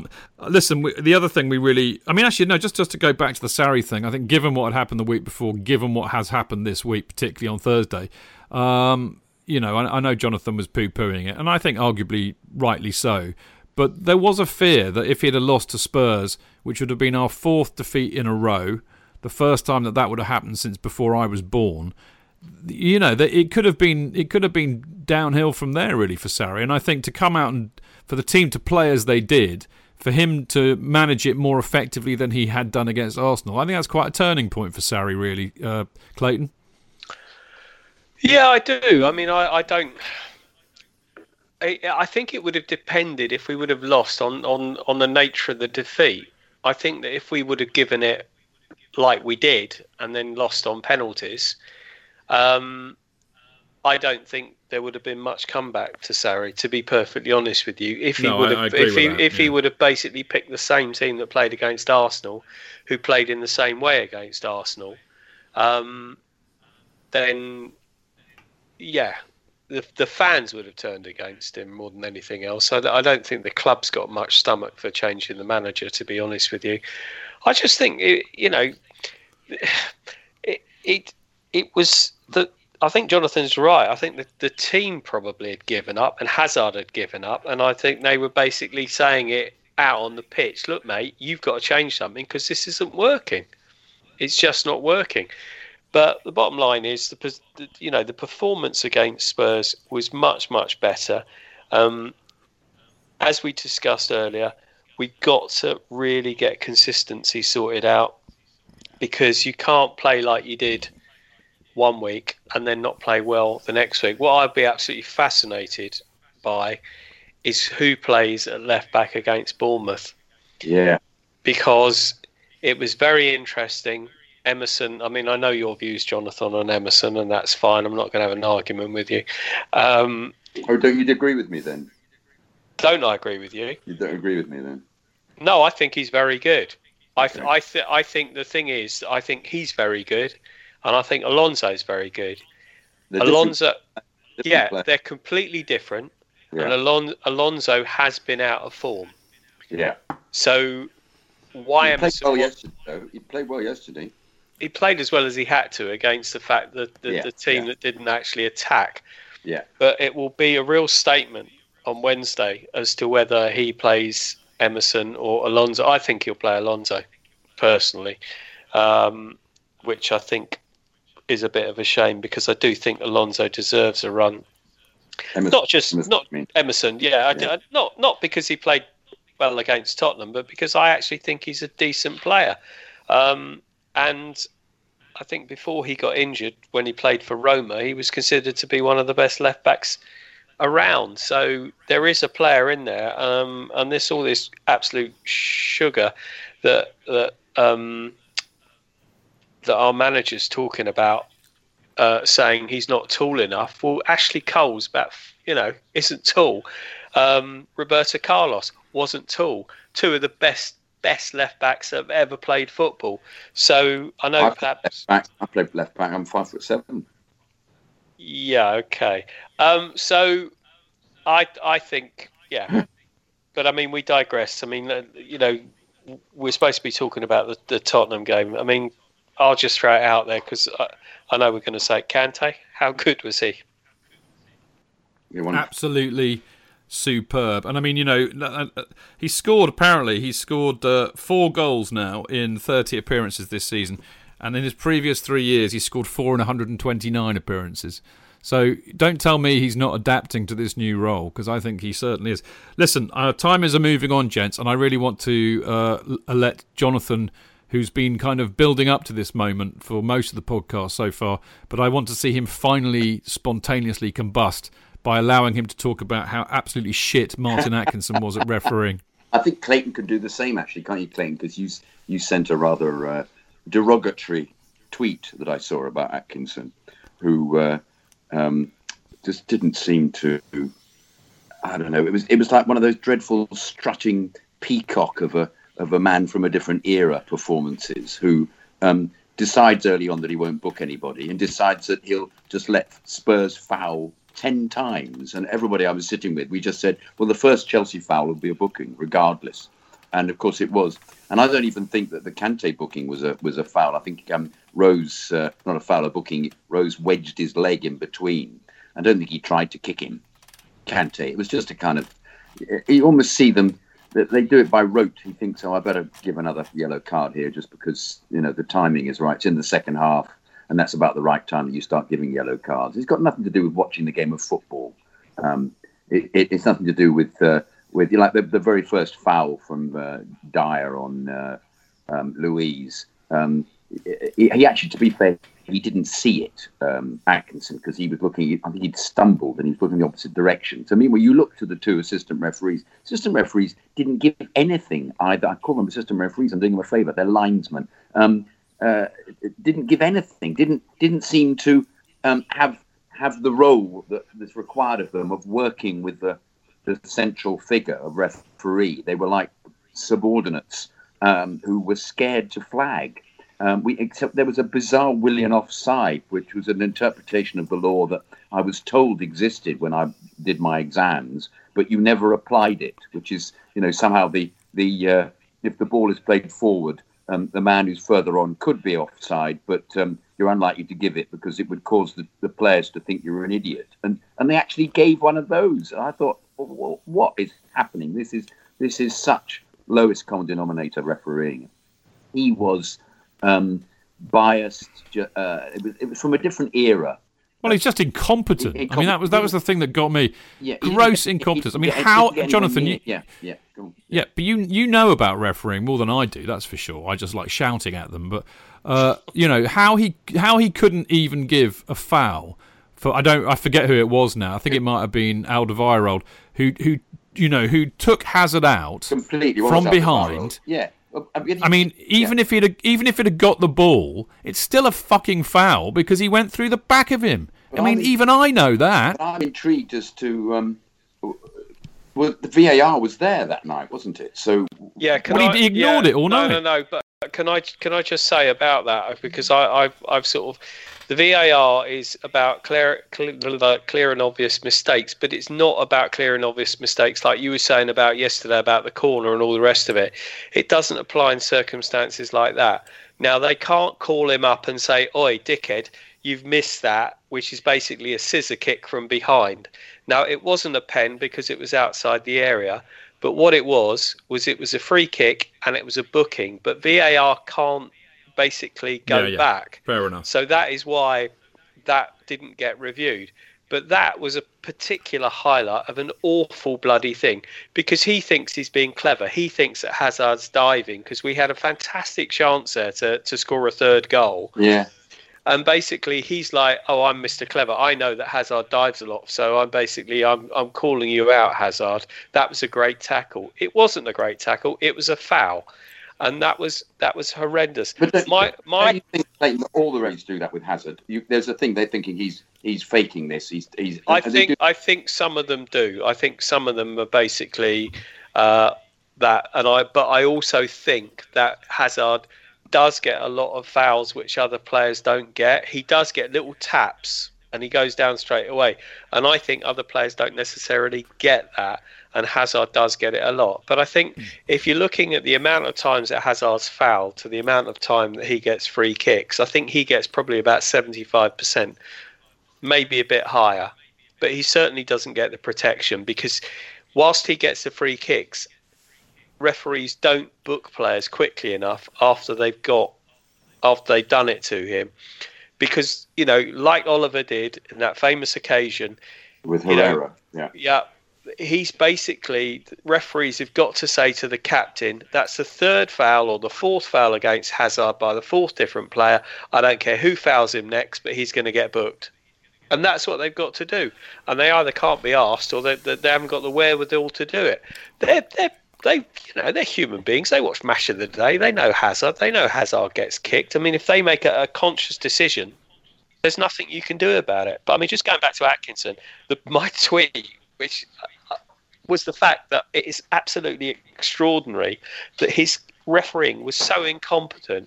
He managed to enrage N'Golo Kante and Cesar Azpilicueta, who must be two of the nicest, most mild-mannered footballers that play. Kante was driven to kick somebody, and Dave took his penalty like a man possessed. Yeah, he did, didn't he? We should talk about the pens, to be fair. I mean, even though I desperately want to say that how that Lego-headed prick Dyer didn't get booked for any one of those 4 bloody fouls he committed in the first 20 minutes, I do not know. But the penalties were just brilliant. I mean, I thought that Jorginho's penalty was absolute filth. I mean, it gave me a heart attack, but it was kind of worth it. But you're right, Clayton. Aspie's penalty was brilliant. The anger that came out of him and the emotion was just fantastic. But Luiz, I mean, brilliant. It was kind of Redland and Munich, wasn't it? Completely. When you saw who was taking the fourth penalty, you just thought, I can put a pipe on here. I don't even have to get nervous. You just knew there was one place that ball was going. I was actually very surprised. Has Cesar taken a penalty before for us? I don't know, but he is the captain, so, responsibility and all of that. Yeah. Yeah. Great save by Kepa as well, of course, which we should mention. A really good save. Now, look, just to kind of wrap this up, we've got City in the final, and actually we should say this. I mean, that's our 15th final in 16 years, our 8th League Cup final, quite remarkable. Sarri's the 6th manager to take us to a League Cup final and the 4th to do so in his first season, which is interesting.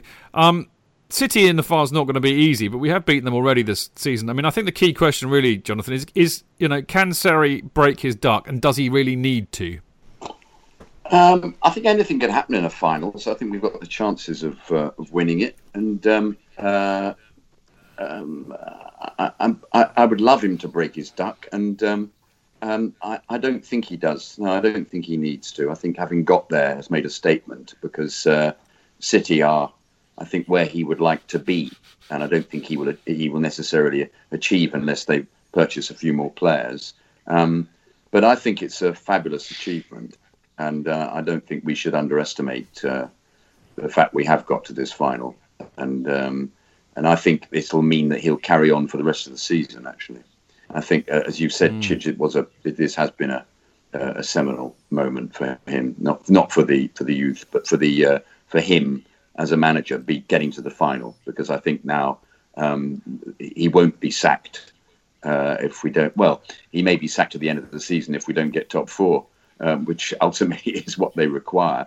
But I think we could lose, and it wouldn't be seen as a disaster in the way that losing to Arsenal and Spurs earlier in the season has been. What about you, Clayton? What are our chances? Can Sarri break his duck, and does he need to? No, I don't think he needs to.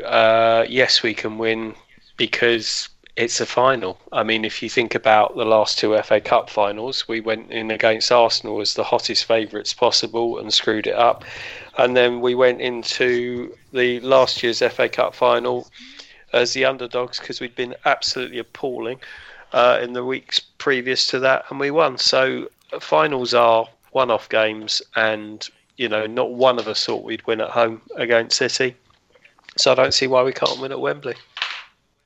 Indeed. Let's just hope that Newport haven't knocked City out of the cup by that stage, because it'll be the week after, and we don't want them to be having to focus on the FA Cup. But yeah, it's a final, as the boys were saying, and anything can happen. So there you go. Right, coming up, Jonathan's got a few more of your emails to read out, and I'm going to wrap it all up with the usual parish notices.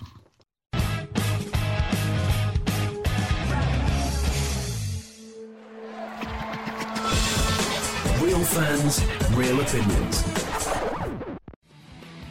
I'm Jason Cundy, and you're listening to the Chelsea Football Fancast. Up the Chelsea! Footballfancast.com.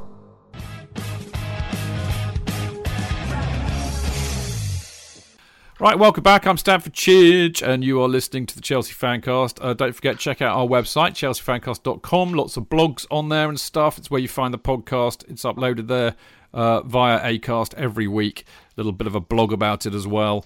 And all the old shows are there too. So do check it out. Now, we've got some great emails this week. Jonathan, are you primed, prepped and ready? Yes, I've taken the necessary drugs. So let's just see what I can chew.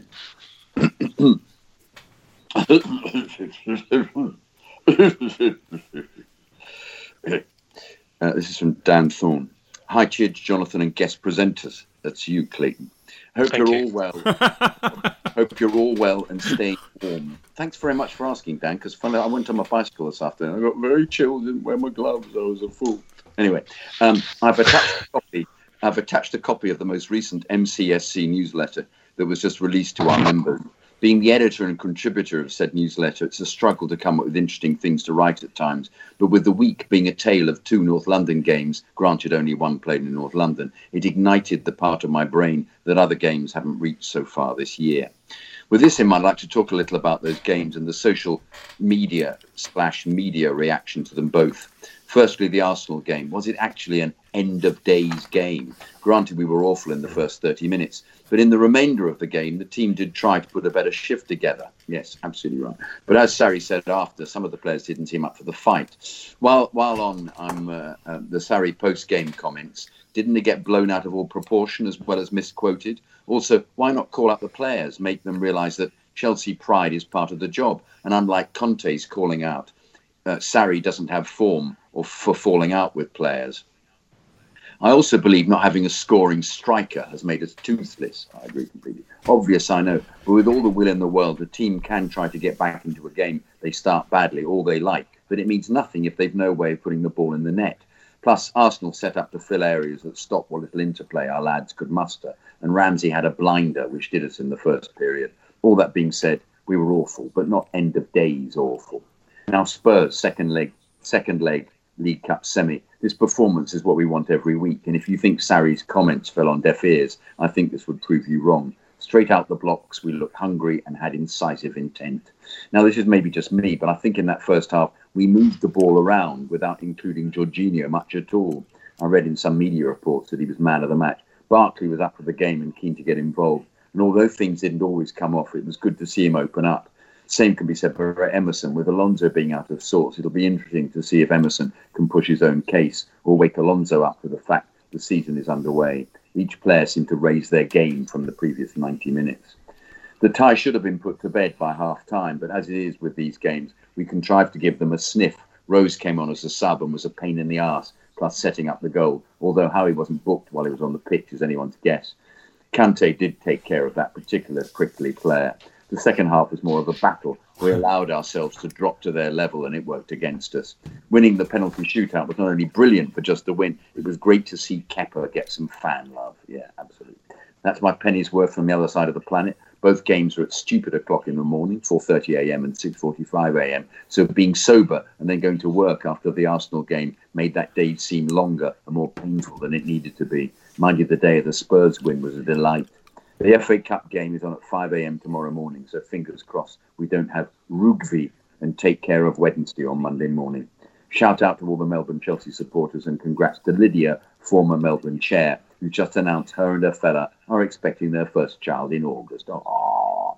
All the best, lads. Dan Thorne. Keep the blue flag flying high. P.S. As this podcast, I can't speak, as this podcast has a global reach, I want to plug the Australian Chelsea national meet this Easter, which Chelsea Adelaide are hosting. Check out Adelaide Chelsea Supporters Club on Facebook for details. Fab mail.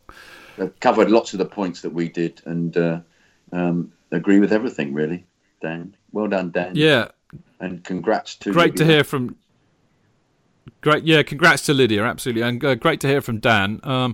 I will forward you the newsletter because obviously it was attached and I didn't put it in the script, obviously, but I will ping that to you. The other thing I would say is that I do believe a dear friend and friend of the Fancast, Mr. Robert or Bobby Delsini, who's a Melbourne resident, has kind of met up with the Melbourne Blues out there, which I've been trying. I mean, he didn't even know they existed, and I kind of said to him, mate, you need to get hold of these guys, and I think he has, and I think he's gone to see them, which is great. So how about that? We actually connected people who live in the same city, 12,000 miles away or something like that, but which is just like nuts, isn't it? If you think about that is insane. But there you go. I love it. Anyway, next email. It should be. It's great. Just to point out that the rugby moment, for those who don't know, is Chelsea coming back against Wednesday at Hillsborough from being 3-0 down to 4-3, and then Rugby giving away a penalty to make it 4-4. That's going back to is what's that, 85? Yeah, we know a song about that, don't we, Clayton? We do. You're not going to sing it then? No, I'm not. Brilliant. Sing. Okay. 3-0 down, 4-3 up. Big Doug Roovy fucked it up. La la la la la la la la la. There you go. Thank you. Email number 2, Tommy Milosh. Good evening, Chidge, Jonathan, and esteemed guests. That's you, Clayton.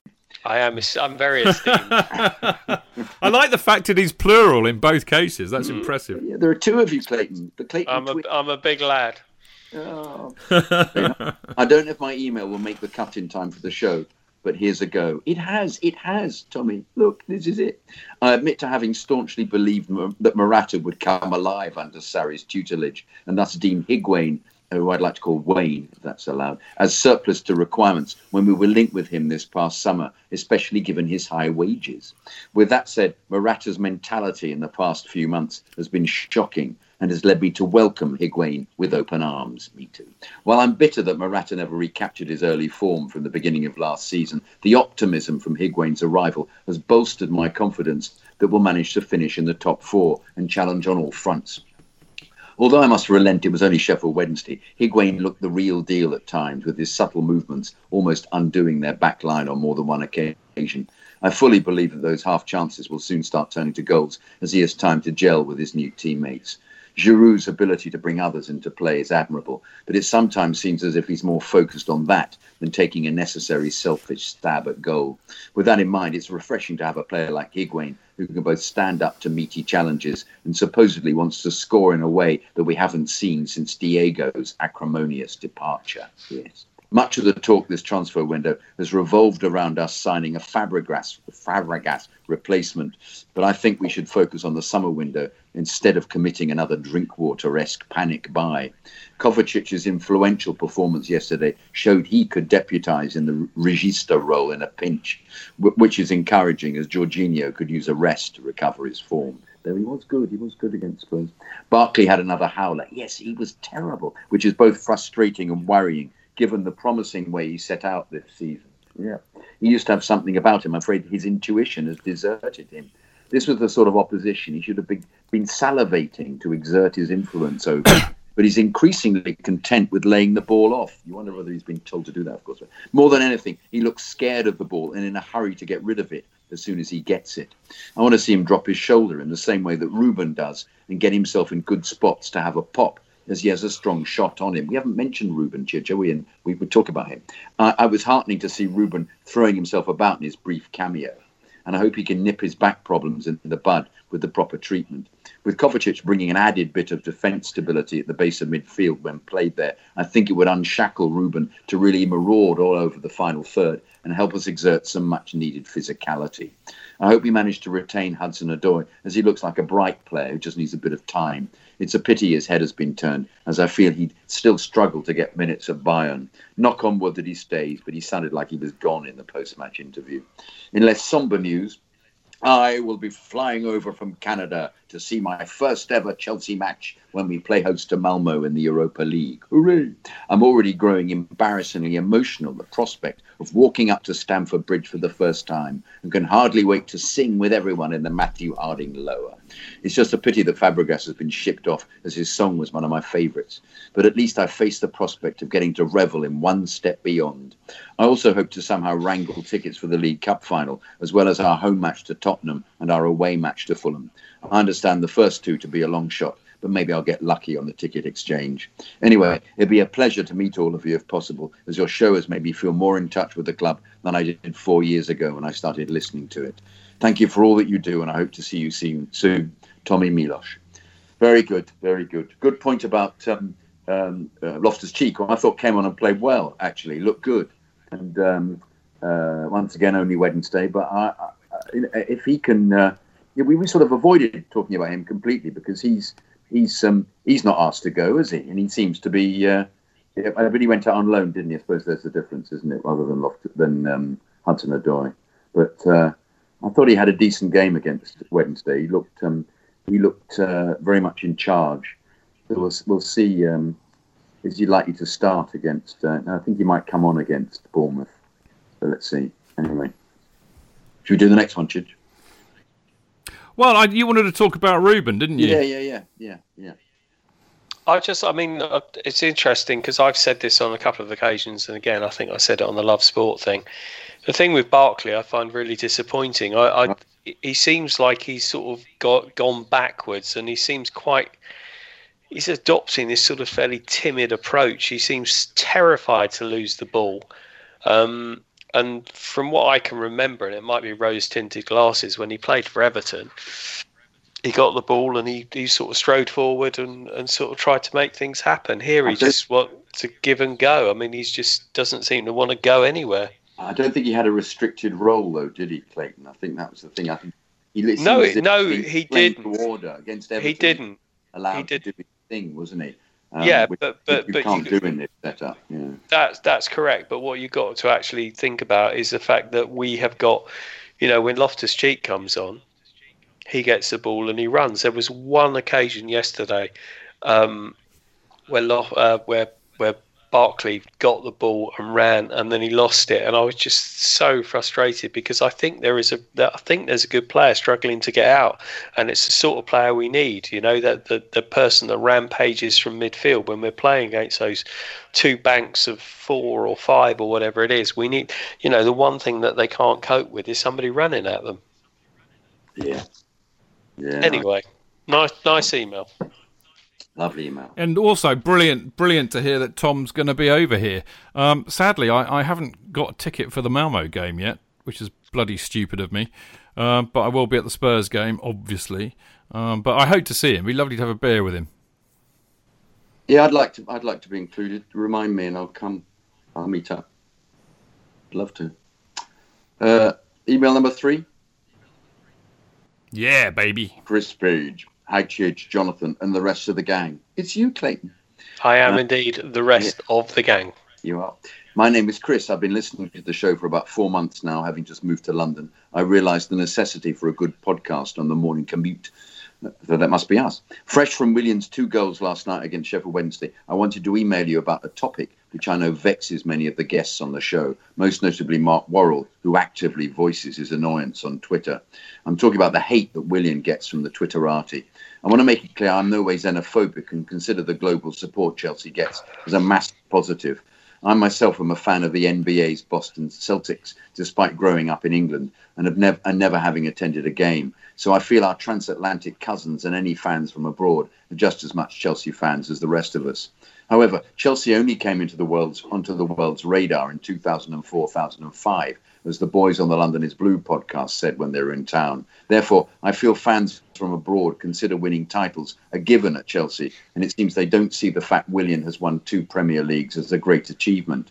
I'm not saying I was supporting Chelsea in the real dire days. My first game as a Chelsea fan was the 2002 FA Cup final loss to Arsenal. I was only 6 at the time. However, the hate for Willian is led by fans who don't really understand what he's achieved at the club, because they don't compare his achievements of 2 Premier Leagues, a League Cup and an FA Cup to the history of the club. He's 1 Premier League win away from Lamps, for goodness sake, 2 ahead of Dennis Wise and Zola, not to mention his 2 Players Player of the Year awards and Chelsea Player of the Year award.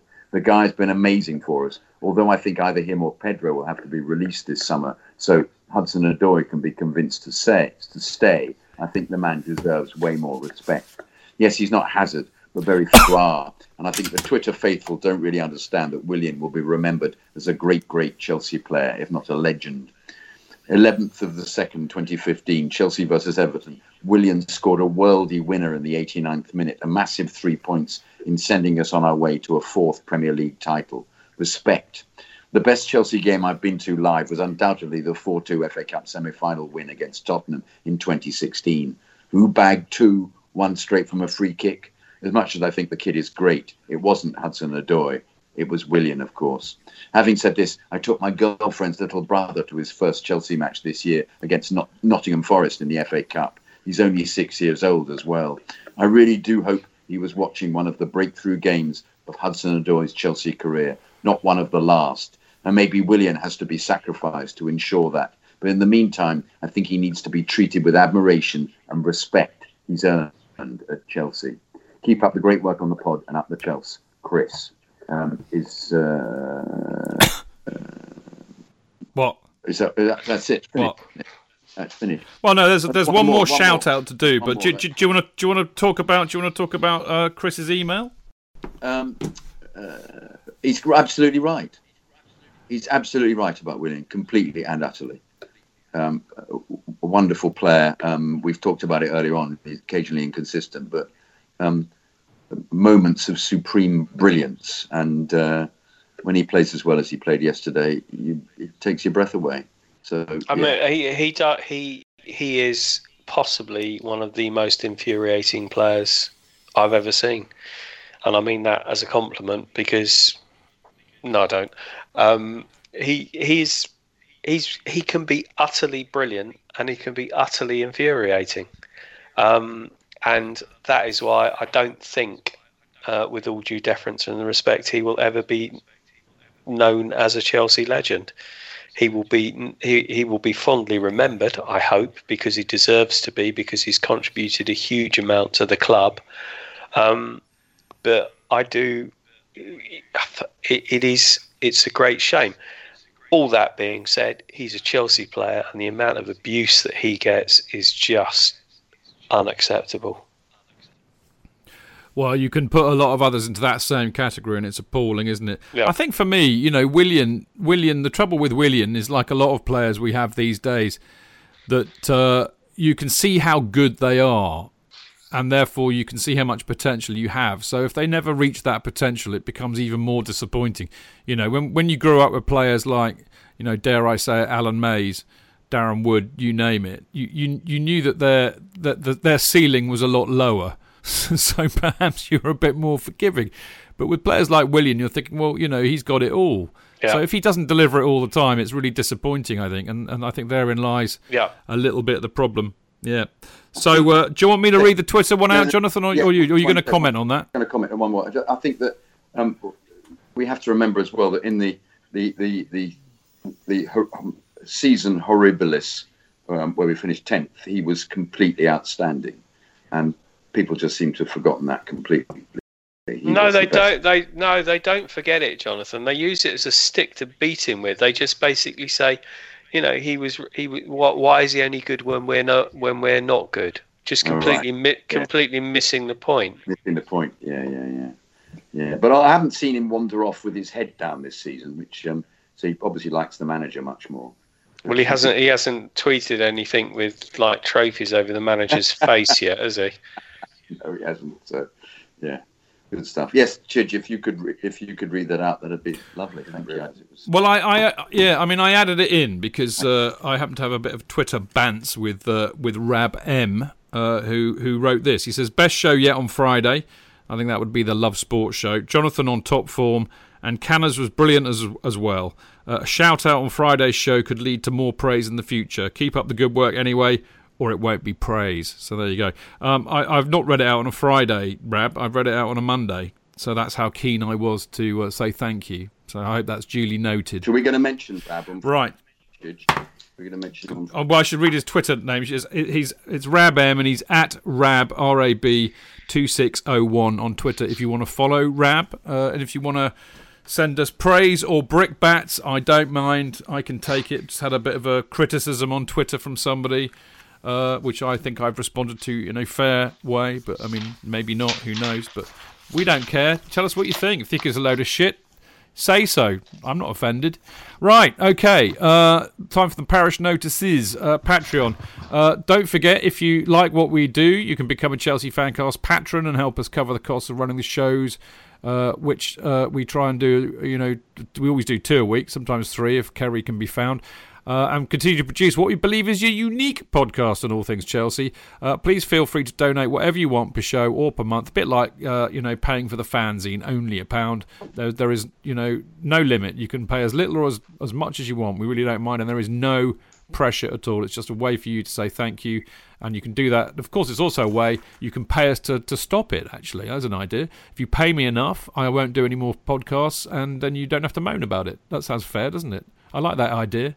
It's like kind of danger money or something, or blackmail. Who knows? Probably one of the two. Anyway, yeah, please do. The other thing I would say about Patreon is that it's a really good little kind of, almost like a private kind of social media thing. So if you're in Patreon, you can get hold of me, send me a message, have a bit of a chat. You can put, questions you want Jonathan to read out, or emails or whatever, messages, whatever, and they'll get on the show. And I've got a nice surprise for you people, which I shall be revealing very soon. And we tend to reveal our exclusive stuff directly to you. That's kind of the point. So there you go. So get involved on Patreon. Many do. Thank you for those that do. It is greatly appreciated. Right, Chelsea Supporters Trust. Join the trust. Get your voice heard by the club. It's free to join, not to be a member. But if you want to have a badge and be able to vote and attend meetings, then it's £5 subscription per year. And you can sign up at chelseasupporterstrust.com, which means you can attend the meetings, come to any events, and you can vote in the elections in the summer. And of course, there'll be a survey coming out soon, so you'll be able to take part in that as well before anybody else. And you can follow them on Twitter at ChelseaSTrust. The Chelsea Pitch Owners, if you want to own a little bit of Chelsea, protect the future of the club, go and buy a share in the Chelsea Pitch Owners, who, of course, own the freehold to Stamford Bridge, and whose aim it is to ensure that Chelsea Football Club will remain playing football at Stamford Bridge forever and ever and ever and ever. Amen. And to find out how to buy a share, email info@chelseapitchowners.com or check out chelseafc.com/fans/Chelsea-pitch-owners. And you can follow them on Twitter at Pitch Owners. And of course, it was the AGM last Friday, which I went along to, casted my vote. And it was quite a peculiar AGM, really, because there was nothing really to report on what's happening with the stadium. So therefore, it was kind of open season on the board in terms of them not marketing themselves very well and all kind of stuff like that. So it's kind of more like a traditional AGM where people get to be rude to and abuse the board. So there you go. But other than that, it was good to see a few friendly faces, and some unfriendly ones too. But there you go. Talking of friendly faces, you'll always get a hearty, friendly welcome from the CFC UK vendors on a match day, going, hurry up, it's only £1, and you can get it on the stall, of course, on a match day, or from any of the sellers, as I said, home or away. And of course, you can subscribe if you can't get it in person, and you can always get it digitally by going to cfcuk.net. And if you're in the USA, follow Twitter account at CFCUKUSA. And if anyone is interested in getting a copy, contact Dan Lundberg on Twitter at @DLundberg_. Righty-ho, that's all we've got time for tonight. We'll be back next Monday, the 4th of February, to talk about the Bournemouth versus Chelsea and the Chelsea versus Huddersfield matches in the Premier League this week. And of course, don't forget to tune in to Chelsea Fancast on Love Sport Radio between 7 o'clock and 9 p.m. with me, Jonathan and Aaron Paul on Friday, of course, where we will look back at the Bournemouth versus Chelsea match and look forward to the Chelsea versus Huddersfield match. And of course, we'll be talking all things Chelsea as we do. It's lovely to hear from you, so make sure you give us a call if you want to join in the chat and the debate. Live, the number to call is 0208 70 20 558.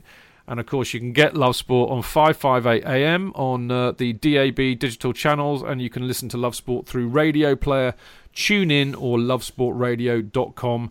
And if you can't get it live, it always goes up shortly afterwards as a podcast, as do all of our shows, and they are on and can be found at chelseafancast.com, Acast, Apple, SoundCloud, Spotify, and all other good podcast distributors. Finally, Twitter, follow us at Chelsea Fancast, me at Stanford Chidge, Jonathan at Jonathan Kidd, Clayton at Goldie59, and of course check out the website, as I said during the show, which is chelseafancast.com, and many thanks to the Chelsea Fancast bloggers for the regular content going up during the week. Right, that's pretty much it. Clayton, as always, a delight to have you on the show. Thank you so much.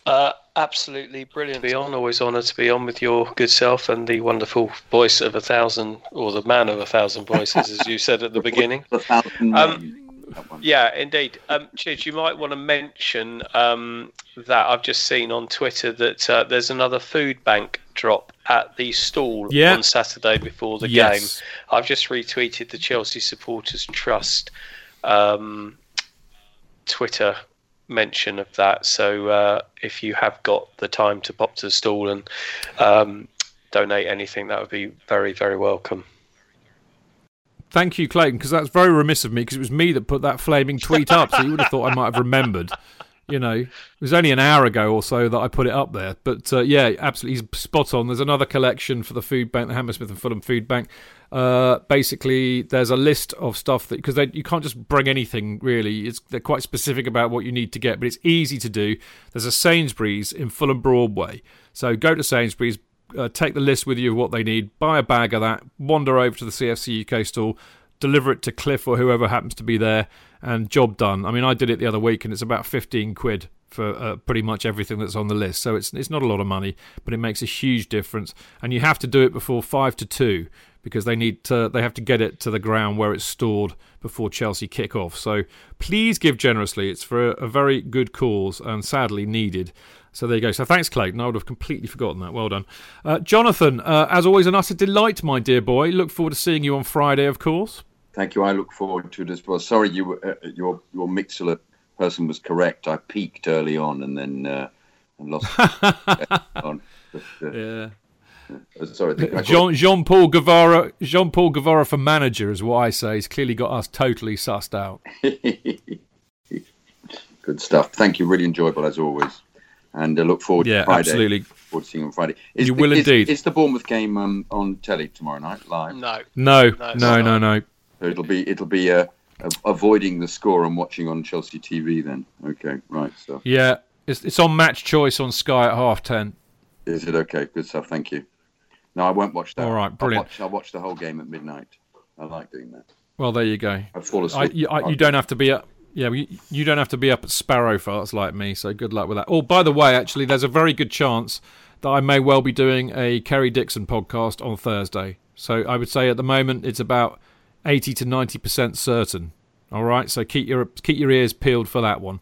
All right, brilliant. These boys have been brilliant, and so have you people in Mixler. Love you to pieces. There's so many of you in there. I can't name you all, but you all know who you are. Thank you so much. Look forward to seeing you again next Monday. Right, that's it. Thanks for listening. See you next time. Until then, keep it blue, keep it carefree, and keep it Chelsea. Up the Chelsea!